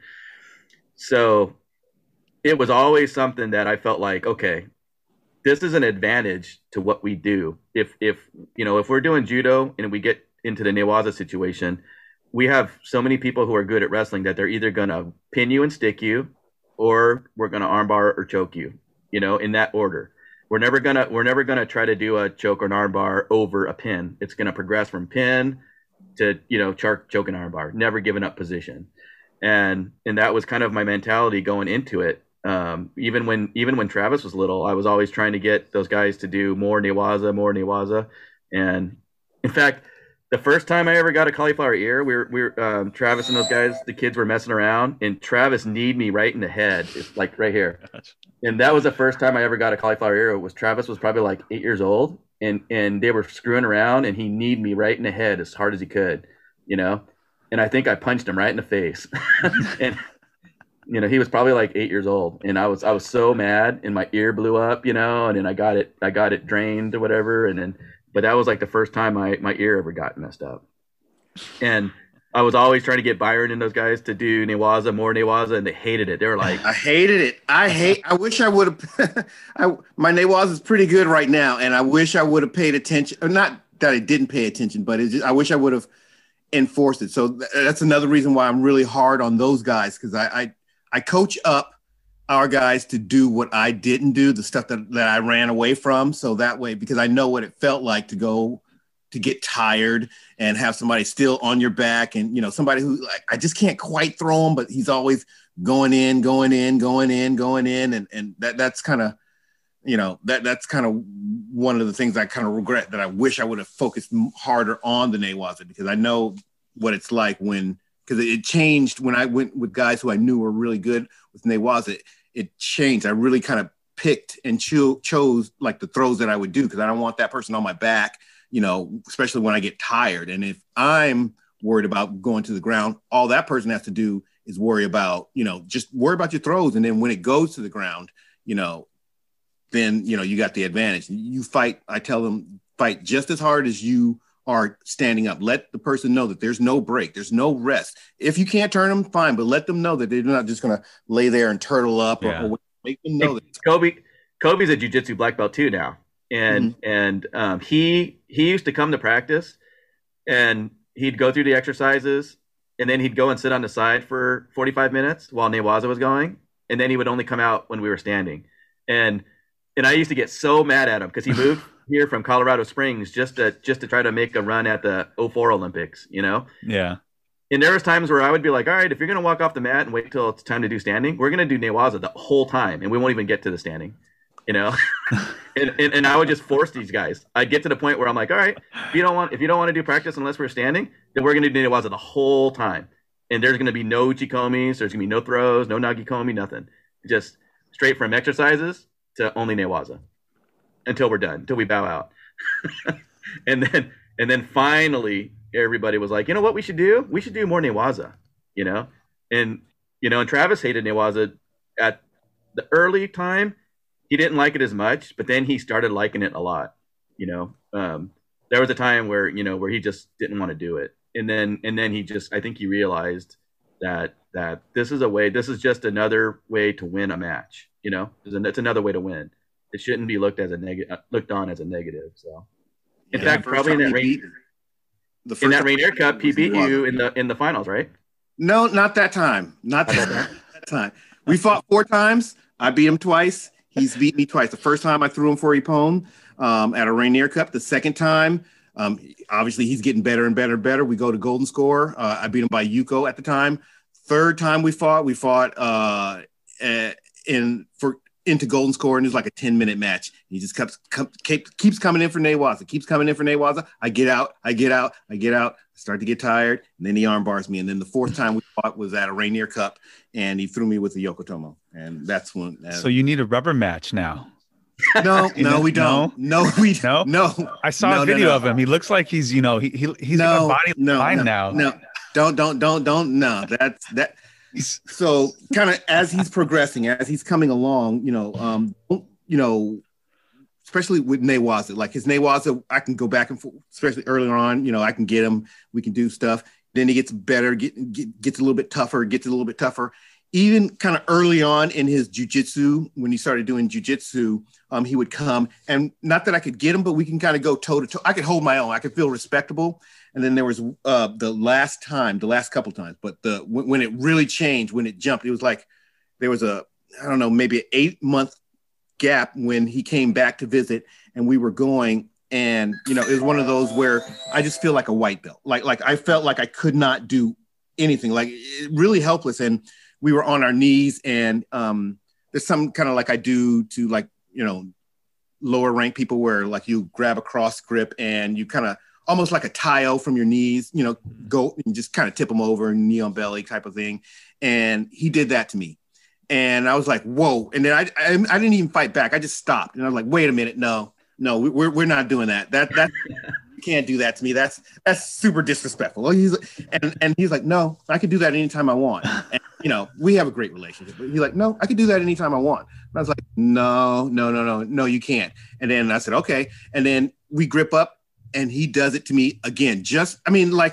I know it's coming. I know what he's going to. And I was, okay, it's different. And ever since that moment, we'll go Newaza. And it's just, it's not even, it's a different animal. It's a world-class athlete, black belt. Yeah. And it's different. And it should be different. If I'm still hanging in there with him, then something's wrong. Yeah. I mean, you hang in for like at least 2 minutes, right? Nope. Nope, not now. Definitely not now. No. I was always amazed at how quickly he progressed in jiu-jitsu. Mm-hmm. He's always been. So when he was at San Jose, he was working out with Dave Camarillo all the time. But Travis never really got belts. Yeah, Trevor never really got belts when he was at AKA, right, Byron? Mm-hmm. Who? Yeah, AKA. Who? Travis? Yeah. No, he got his rank from when he. I know, but he was at AKA. Oh yeah. In San Jose. Yeah, for Dave. Yeah. And then he went to Henzo's later on, right? Yeah. But when he was at San Jose, though, he was working out at AKA with Dave Camarillo, and and his Newaza was just getting better and better and better. But Travis's Newaza was always pretty solid. Like we used to beat him up. We were hard on him. It's just like one of those things where we used to beat him up so much, and he took such a beating, and he just wanted more. Yeah. So that was the thing. It felt super disrespectful. Like you tap him or you throw him, and he get right back up. Like okay, right in your face. Yeah, right in your face. Right in your face. Not angry, not but it's just like it's like he was like a movie killer where you know what it was like? It was like whatever. Friday the 13th. Keeps coming. He was like Jason Voorhees. You know, where like you kill him, just kept coming. And then all of a sudden you'd see him sit up, you know, with his hatchet, and you're just like, Jesus, finally. Like, yeah. You know what I mean? Like, so it's like it was one of the things where like, man, I got to beat this kid down, and it's like he won't stop.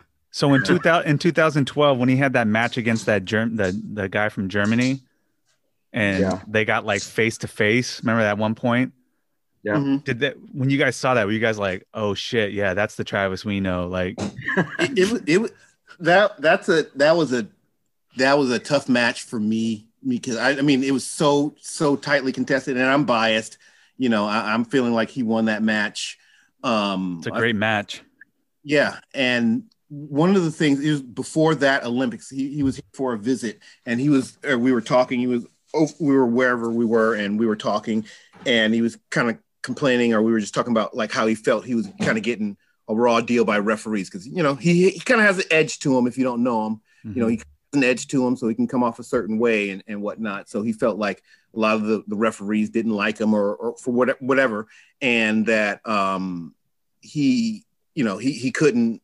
You know, he wasn't getting a fair shake. And what I told him, kind of like how I say, don't make excuses. I didn't tell him don't make excuses. I was like, well, what you have to do is you have to beat them in a way that is undeniable. Like you can't leave it up to the referees to, you know, hopefully you pull it off and whatnot. And I understand it's the elite level, and you know sometimes it's just like that. But you know, you got to choke them, you got to pin them, you got to throw them for fully pwned, so that you know it's pretty much undeniable that you know you won that match. Obviously it's not that easy, but you know that's kind of what you have to do. And you know, and especially in that match, you know, I was like, man, it just, again, like I said, I'm biased. I felt like he won that one, but you know, I did too. Yeah, that was a tough 2012 in London. That was a tough Olympics for him. You know, he was on a roll too. He submit like two guys in a row. I felt like if he won that match, he wins the gold. He wins. Yeah. I mean, because it was just, you know, because he would have won against Korea, right, Byron? If he would have won that match, I can't remember because he had beaten the former world champion before that from Brazil, and I believe that's who it was. Yeah, and he didn't have an easy match. He beat tough guys, and then he would have beaten the former Olympian or Olympic gold medalist Ole, or did he? Ole win it that he was the reigning Olympic champion. Yeah. So, you know, you would have taken out a former world champion and Olympic medalist, and then he would have beaten Ole, and then reigning would have been Olympic easier, champion. But you know. Yeah. And then, you know, after that match, he was fighting against Canada, and you know, and I don't think before that he had ever lost to Antoine Valeros. I don't think he had ever lost to Antoine before that. And, you know, and then he fights him in the bronze medal match, and he had spent everything he had mentally and physically in that semifinals to get to the finals that, you know, and in the loss, he just couldn't do it. And I remember when he came back after the London Olympics, he came home, and I picked him up at the airport, and we went to Wajimaya to eat lunch, and we were watching sumo. You ever been there and watched sumo? Yeah.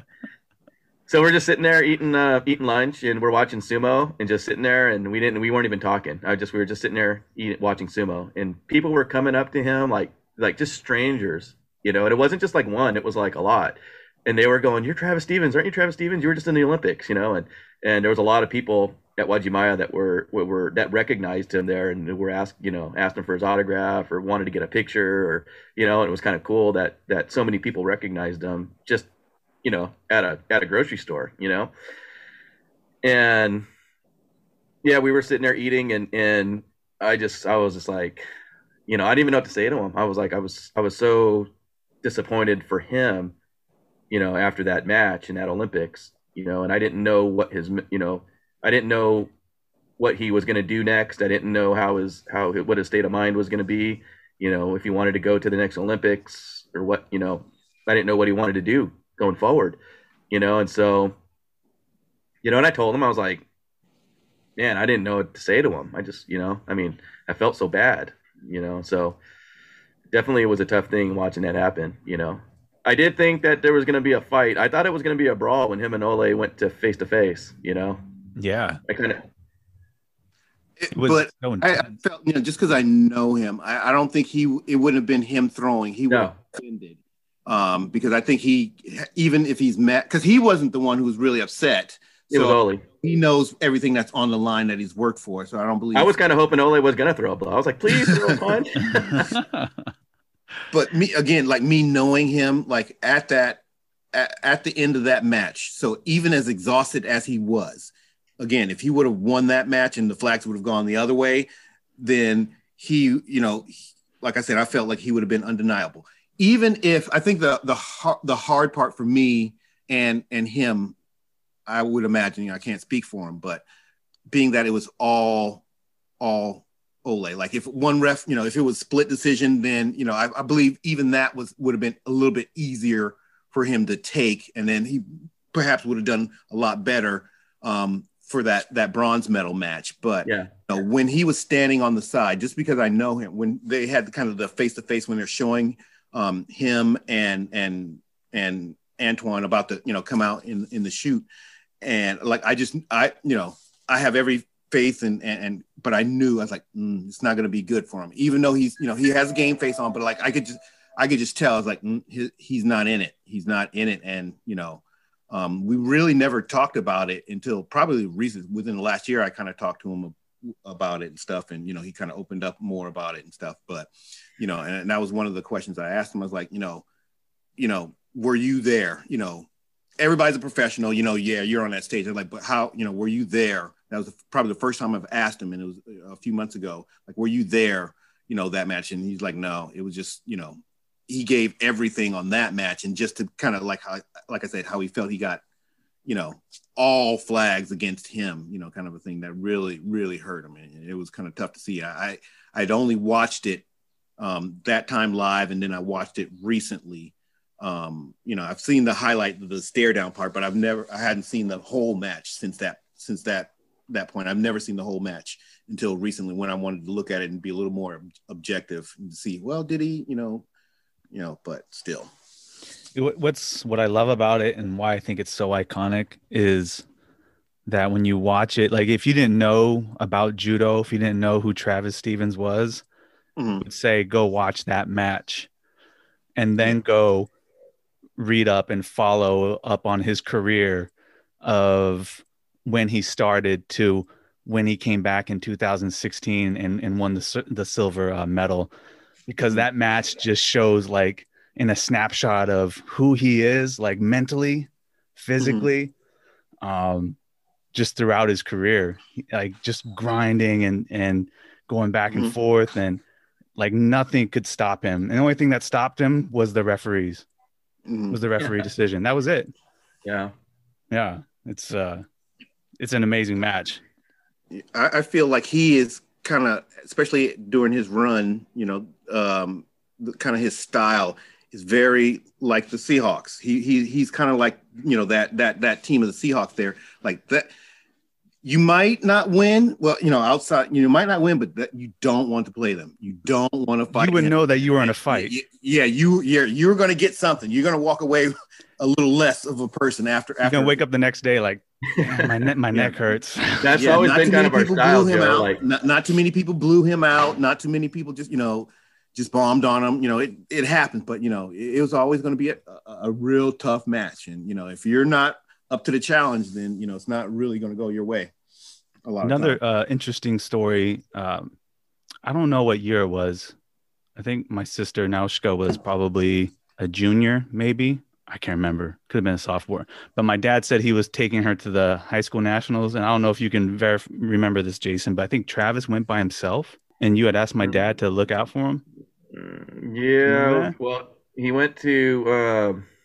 I forget where it was. I thought it was the high school nationals. Maybe. Yeah, maybe it was that. 2002. Yeah. And I just remember my dad said, I guess he got lost, or he got dropped off at the wrong venue, and when my dad met up with him, he's like, man, there's just something about this kid. He was like, this kid's going to be good. And I didn't know who Travis was, because by then I'd already left. I'd left home and stuff. So, and then, fast forward all these years later, I'm like, holy shit, he was right. did you guys ever, like, when you first met Travis, or at what point did you know, like, oh shit, this kid's for real? This kid has the It was mental. later. It was definitely later on because, when he started, when he was 6, almost 7, he was a good junior, I remember his first junior nationals, he fought in the wrong division. We were in Hawaii and he fought in the wrong division. I don't know why, but he got put in the wrong division somehow. And he lost both of his matches. And at the time, like I was only like 20, but I was so mad. Like I was upset. I was like, I cannot believe this just happened, And he was just like, he was crying, and he was so upset that he didn't do well, and then they came and found me and they're like, we put Travis in the wrong division. He was like in the next age bracket and like 2 weights up. And I was like, because the kids looked like they were just huge compared to him, at the time. And so he ends up fighting the division he was supposed to be in, and he takes first. He wins all of his matches by ippon, and then so he did well as a junior all the way up until he just right before, when he was like 13, he got hurt all the time. He was getting hurt. He was getting concussions. He was getting injured, and and so like his body wasn't holding up to that at like a junior Olympic, a junior national level, And then when he came back after his ACL injury, it was a little bit difficult, because he wasn't like the old Travis from when he was like a little kid, He had to. I mean, well, how do you think, Byron? Like he had to get like, how heavy was he? He was 200 plus when he came back. He was like 230 pounds. Wow. Yeah, he was heavier, but kind of I can't predict like, oh, he's going to be an Olympian. But when somebody has that mindset, it's like when we come back again, like it didn't matter. Like he's out of shape and whatnot, getting back, but you throw him. When I kind of thought there was something. So there's a couple of times when we were doing randori and it was late. It was at the end of practice and he still wanted to keep going. We never had to tell him to come to practice. He was always the first person there. We used to play basketball before judo practice, him and I. And so we would get there early and we would shoot hoops before we got the mats out. And, and this is even before that, we would just play hoops and then we'd do judo. And, one practice I remember where I think I had to get like 5 or 6 of them to go. Remember we were doing like 2-minute rounds, Byron? Mm-hmm. And I was like, all right, everybody's here is going to do a 2-minute round, but Travis is staying out the whole time. And we're going to cycle through. We're going to cycle through like 4 times. So it was like me, Byron, Kobe. I don't remember who else, but it was like, there was like 4 or 5 or 6 of us. Yeah. And every single one of us was only going to do a 2-minute round, but we were cycling in like 3 times. And Travis went the entire time and was just standing there waiting for everybody to keep going. And did sprints afterwards. And then he was like, what's going on? Why are you guys stopping? And like I said, it was 5 people, 2 minutes. So it was 10 minutes. And we did, we went for like, 30, 40 minutes. And he was just like, let's go. Why are we stopping? And that's when I kind of knew. And he like demolished us. And he was only like 17. And I was like, all right. And he didn't demolish us, but I knew that there was a turning point coming up here pretty soon. Like we weren't going to be able that we didn't have enough bodies to feed the animal anymore. Yeah, that's kind of what it was. He just ran out. That's we ran out of bodies. Yeah, there's just not enough people. There's not enough people who wants to bang with him that much, that who had that kind of commitment, and that's when you kind of notice a mindset or understand, okay, he's like serious. This is not talk. This is not, again, you don't have to motivate him. You don't have to self-motivator. Him and a guy named Robert. Yeah. Him and a guy named Robert Davis. I don't know if you remember him, but Robbie Davis, he was a state champion wrestler for Foss, and he did judo. He did well as a junior national in the junior nationals, and they were about the same height, about the same weight, same age, and they were teammates ever since they were both 6 years old, and they were like the two, like it'd be Christmas Day and they'd be in Robert's garage lifting weights, Christmas, Thanksgiving, birthdays, holidays. If it was Christmas Day, they were in there working out, and you never had to tell him, hey, you know, a lot of times, a lot of the athletes that we have, you know, you'd have to kind of keep pushing them, right? You'd have to like, hey, before you go to bed, I want you to do, you know, 100 push-ups and 100 sit-ups, or, you know, or just do extra stuff when you're not at the dojo. It's not just about what's here when we can see you. It's about what you do when no one can see you is what makes the difference between whether you're going to be successful or maybe possibly not successful. It's what people don't see. That's the part that separates you. And so you have to be doing all these things that we don't even know about, right? We don't even want to know about you're doing these things. If we find out you're doing them, then you're doing something wrong. It should be, and you know, and it's like then I remember his dad was telling me, yeah, Travis and Robbie's in my garage lifting weights and doing stuff, uchikomis, and it was like Christmas Day, and they didn't even want to open presents. They were just like waiting to do, you know, work out together. And that's kind of the mentality that he had. That's the kind of mentality that like Robbie had. You know, we didn't have to push those people. They were self-driven, and so it really made it easy in that regard, you know. Wow. Gentlemen, we've been going at it for 2 hours. Oh yeah. Oh. We got to get going, huh? What's the next question? Are we almost done? Yeah, I promised the wifey I'd take her. I got nowhere to go, Joe. I know. Gosh, I feel like we can go for like another couple hours, actually, to be honest. It's been so long. Yeah, let me know. I hope that we can do this like over a beer, and hopefully, if not this year, maybe next year, because I was originally supposed to come back and visit last year in April, and I wanted to go around and train while I was here or over back home. So what you're saying is the podcast is going to fly us out to Japan. I don't know about you're flying us out to Okinawa. I don't know about the podcast. Thanks, Joe. Yeah. Thanks, Joe. You know what? We can start a GoFundMe for Jason's. Let's answer the last question, Joe. Before we go, I've got 3 minutes. Okay. What was the moments? What were those moments like for you when you both watched them compete in the Olympics and win? Yeah. Real quick. What about Byron? All right, go ahead, answer that real quick. It was after his semifinal match with the Georgian.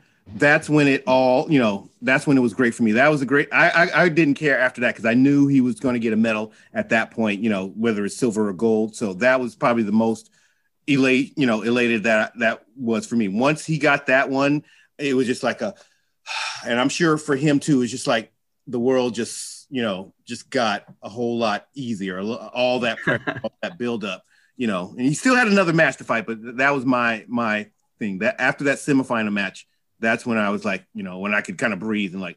I had news camera people at my house, and my family and friends were over, you know, and so I didn't want to like cry in front of them or anything like that. But I remember after everything was over with, and you know, and I got a chance to, you know, talk to them a little bit. I remember later when I was just kind of by myself, I did cry. I was just like, oh my God, it felt like, you know, a huge weight had been lifted, you know, and it's like not for me, but for him, you know, just knowing what he's been through, you know, what he's been through and all the sacrifices and stuff that he's had to go through. He's a good kid. He's misunderstood a lot, but he's a misunderstood person. He's a good person inside. So that's awesome. That's so awesome. All right, man. Talk about the pressure of having a camera crew at your house. You're not even competing. Yeah, I had camera crew people at my house, and I was watching it at work. I was supposed to go over, but I was like, I was at work, and had it on my computer at work, and I'm just, you know, yelling in my office and stuff, and it's crazy. Yeah, I did. I went outside and I was screaming, you know, and all my neighbors thought I was freaking crazy, you know. It's like. Yeah, we were moving. I just bought a new house and was selling my house, and you know, and it was just like one of those things where I was just like, you know, I was just so happy for him and just that, you know, all that. So, anyways, hey, congratulations again on 20 years with Ippon Dojo. Thank you. It's been a good run. 20 more years coming up here. Yeah, for sure. Yeah. All right, Joe. Love to have you out. Let's do it again. Yeah, let's do it again. Let me know. And you tell your family, tell John I said hi. I will. Thank you. All right. Hey, thanks for having us on. Yeah. Take care, guys. Okay. Bye. I'd like to thank my guests again, Jason Hirai and Byron Reddit. Just a great time being able to catch up with them after over a decade of not even seeing them or talking to them. I was originally supposed to go back last year, so I hope that I can see them in person and catch up and go train.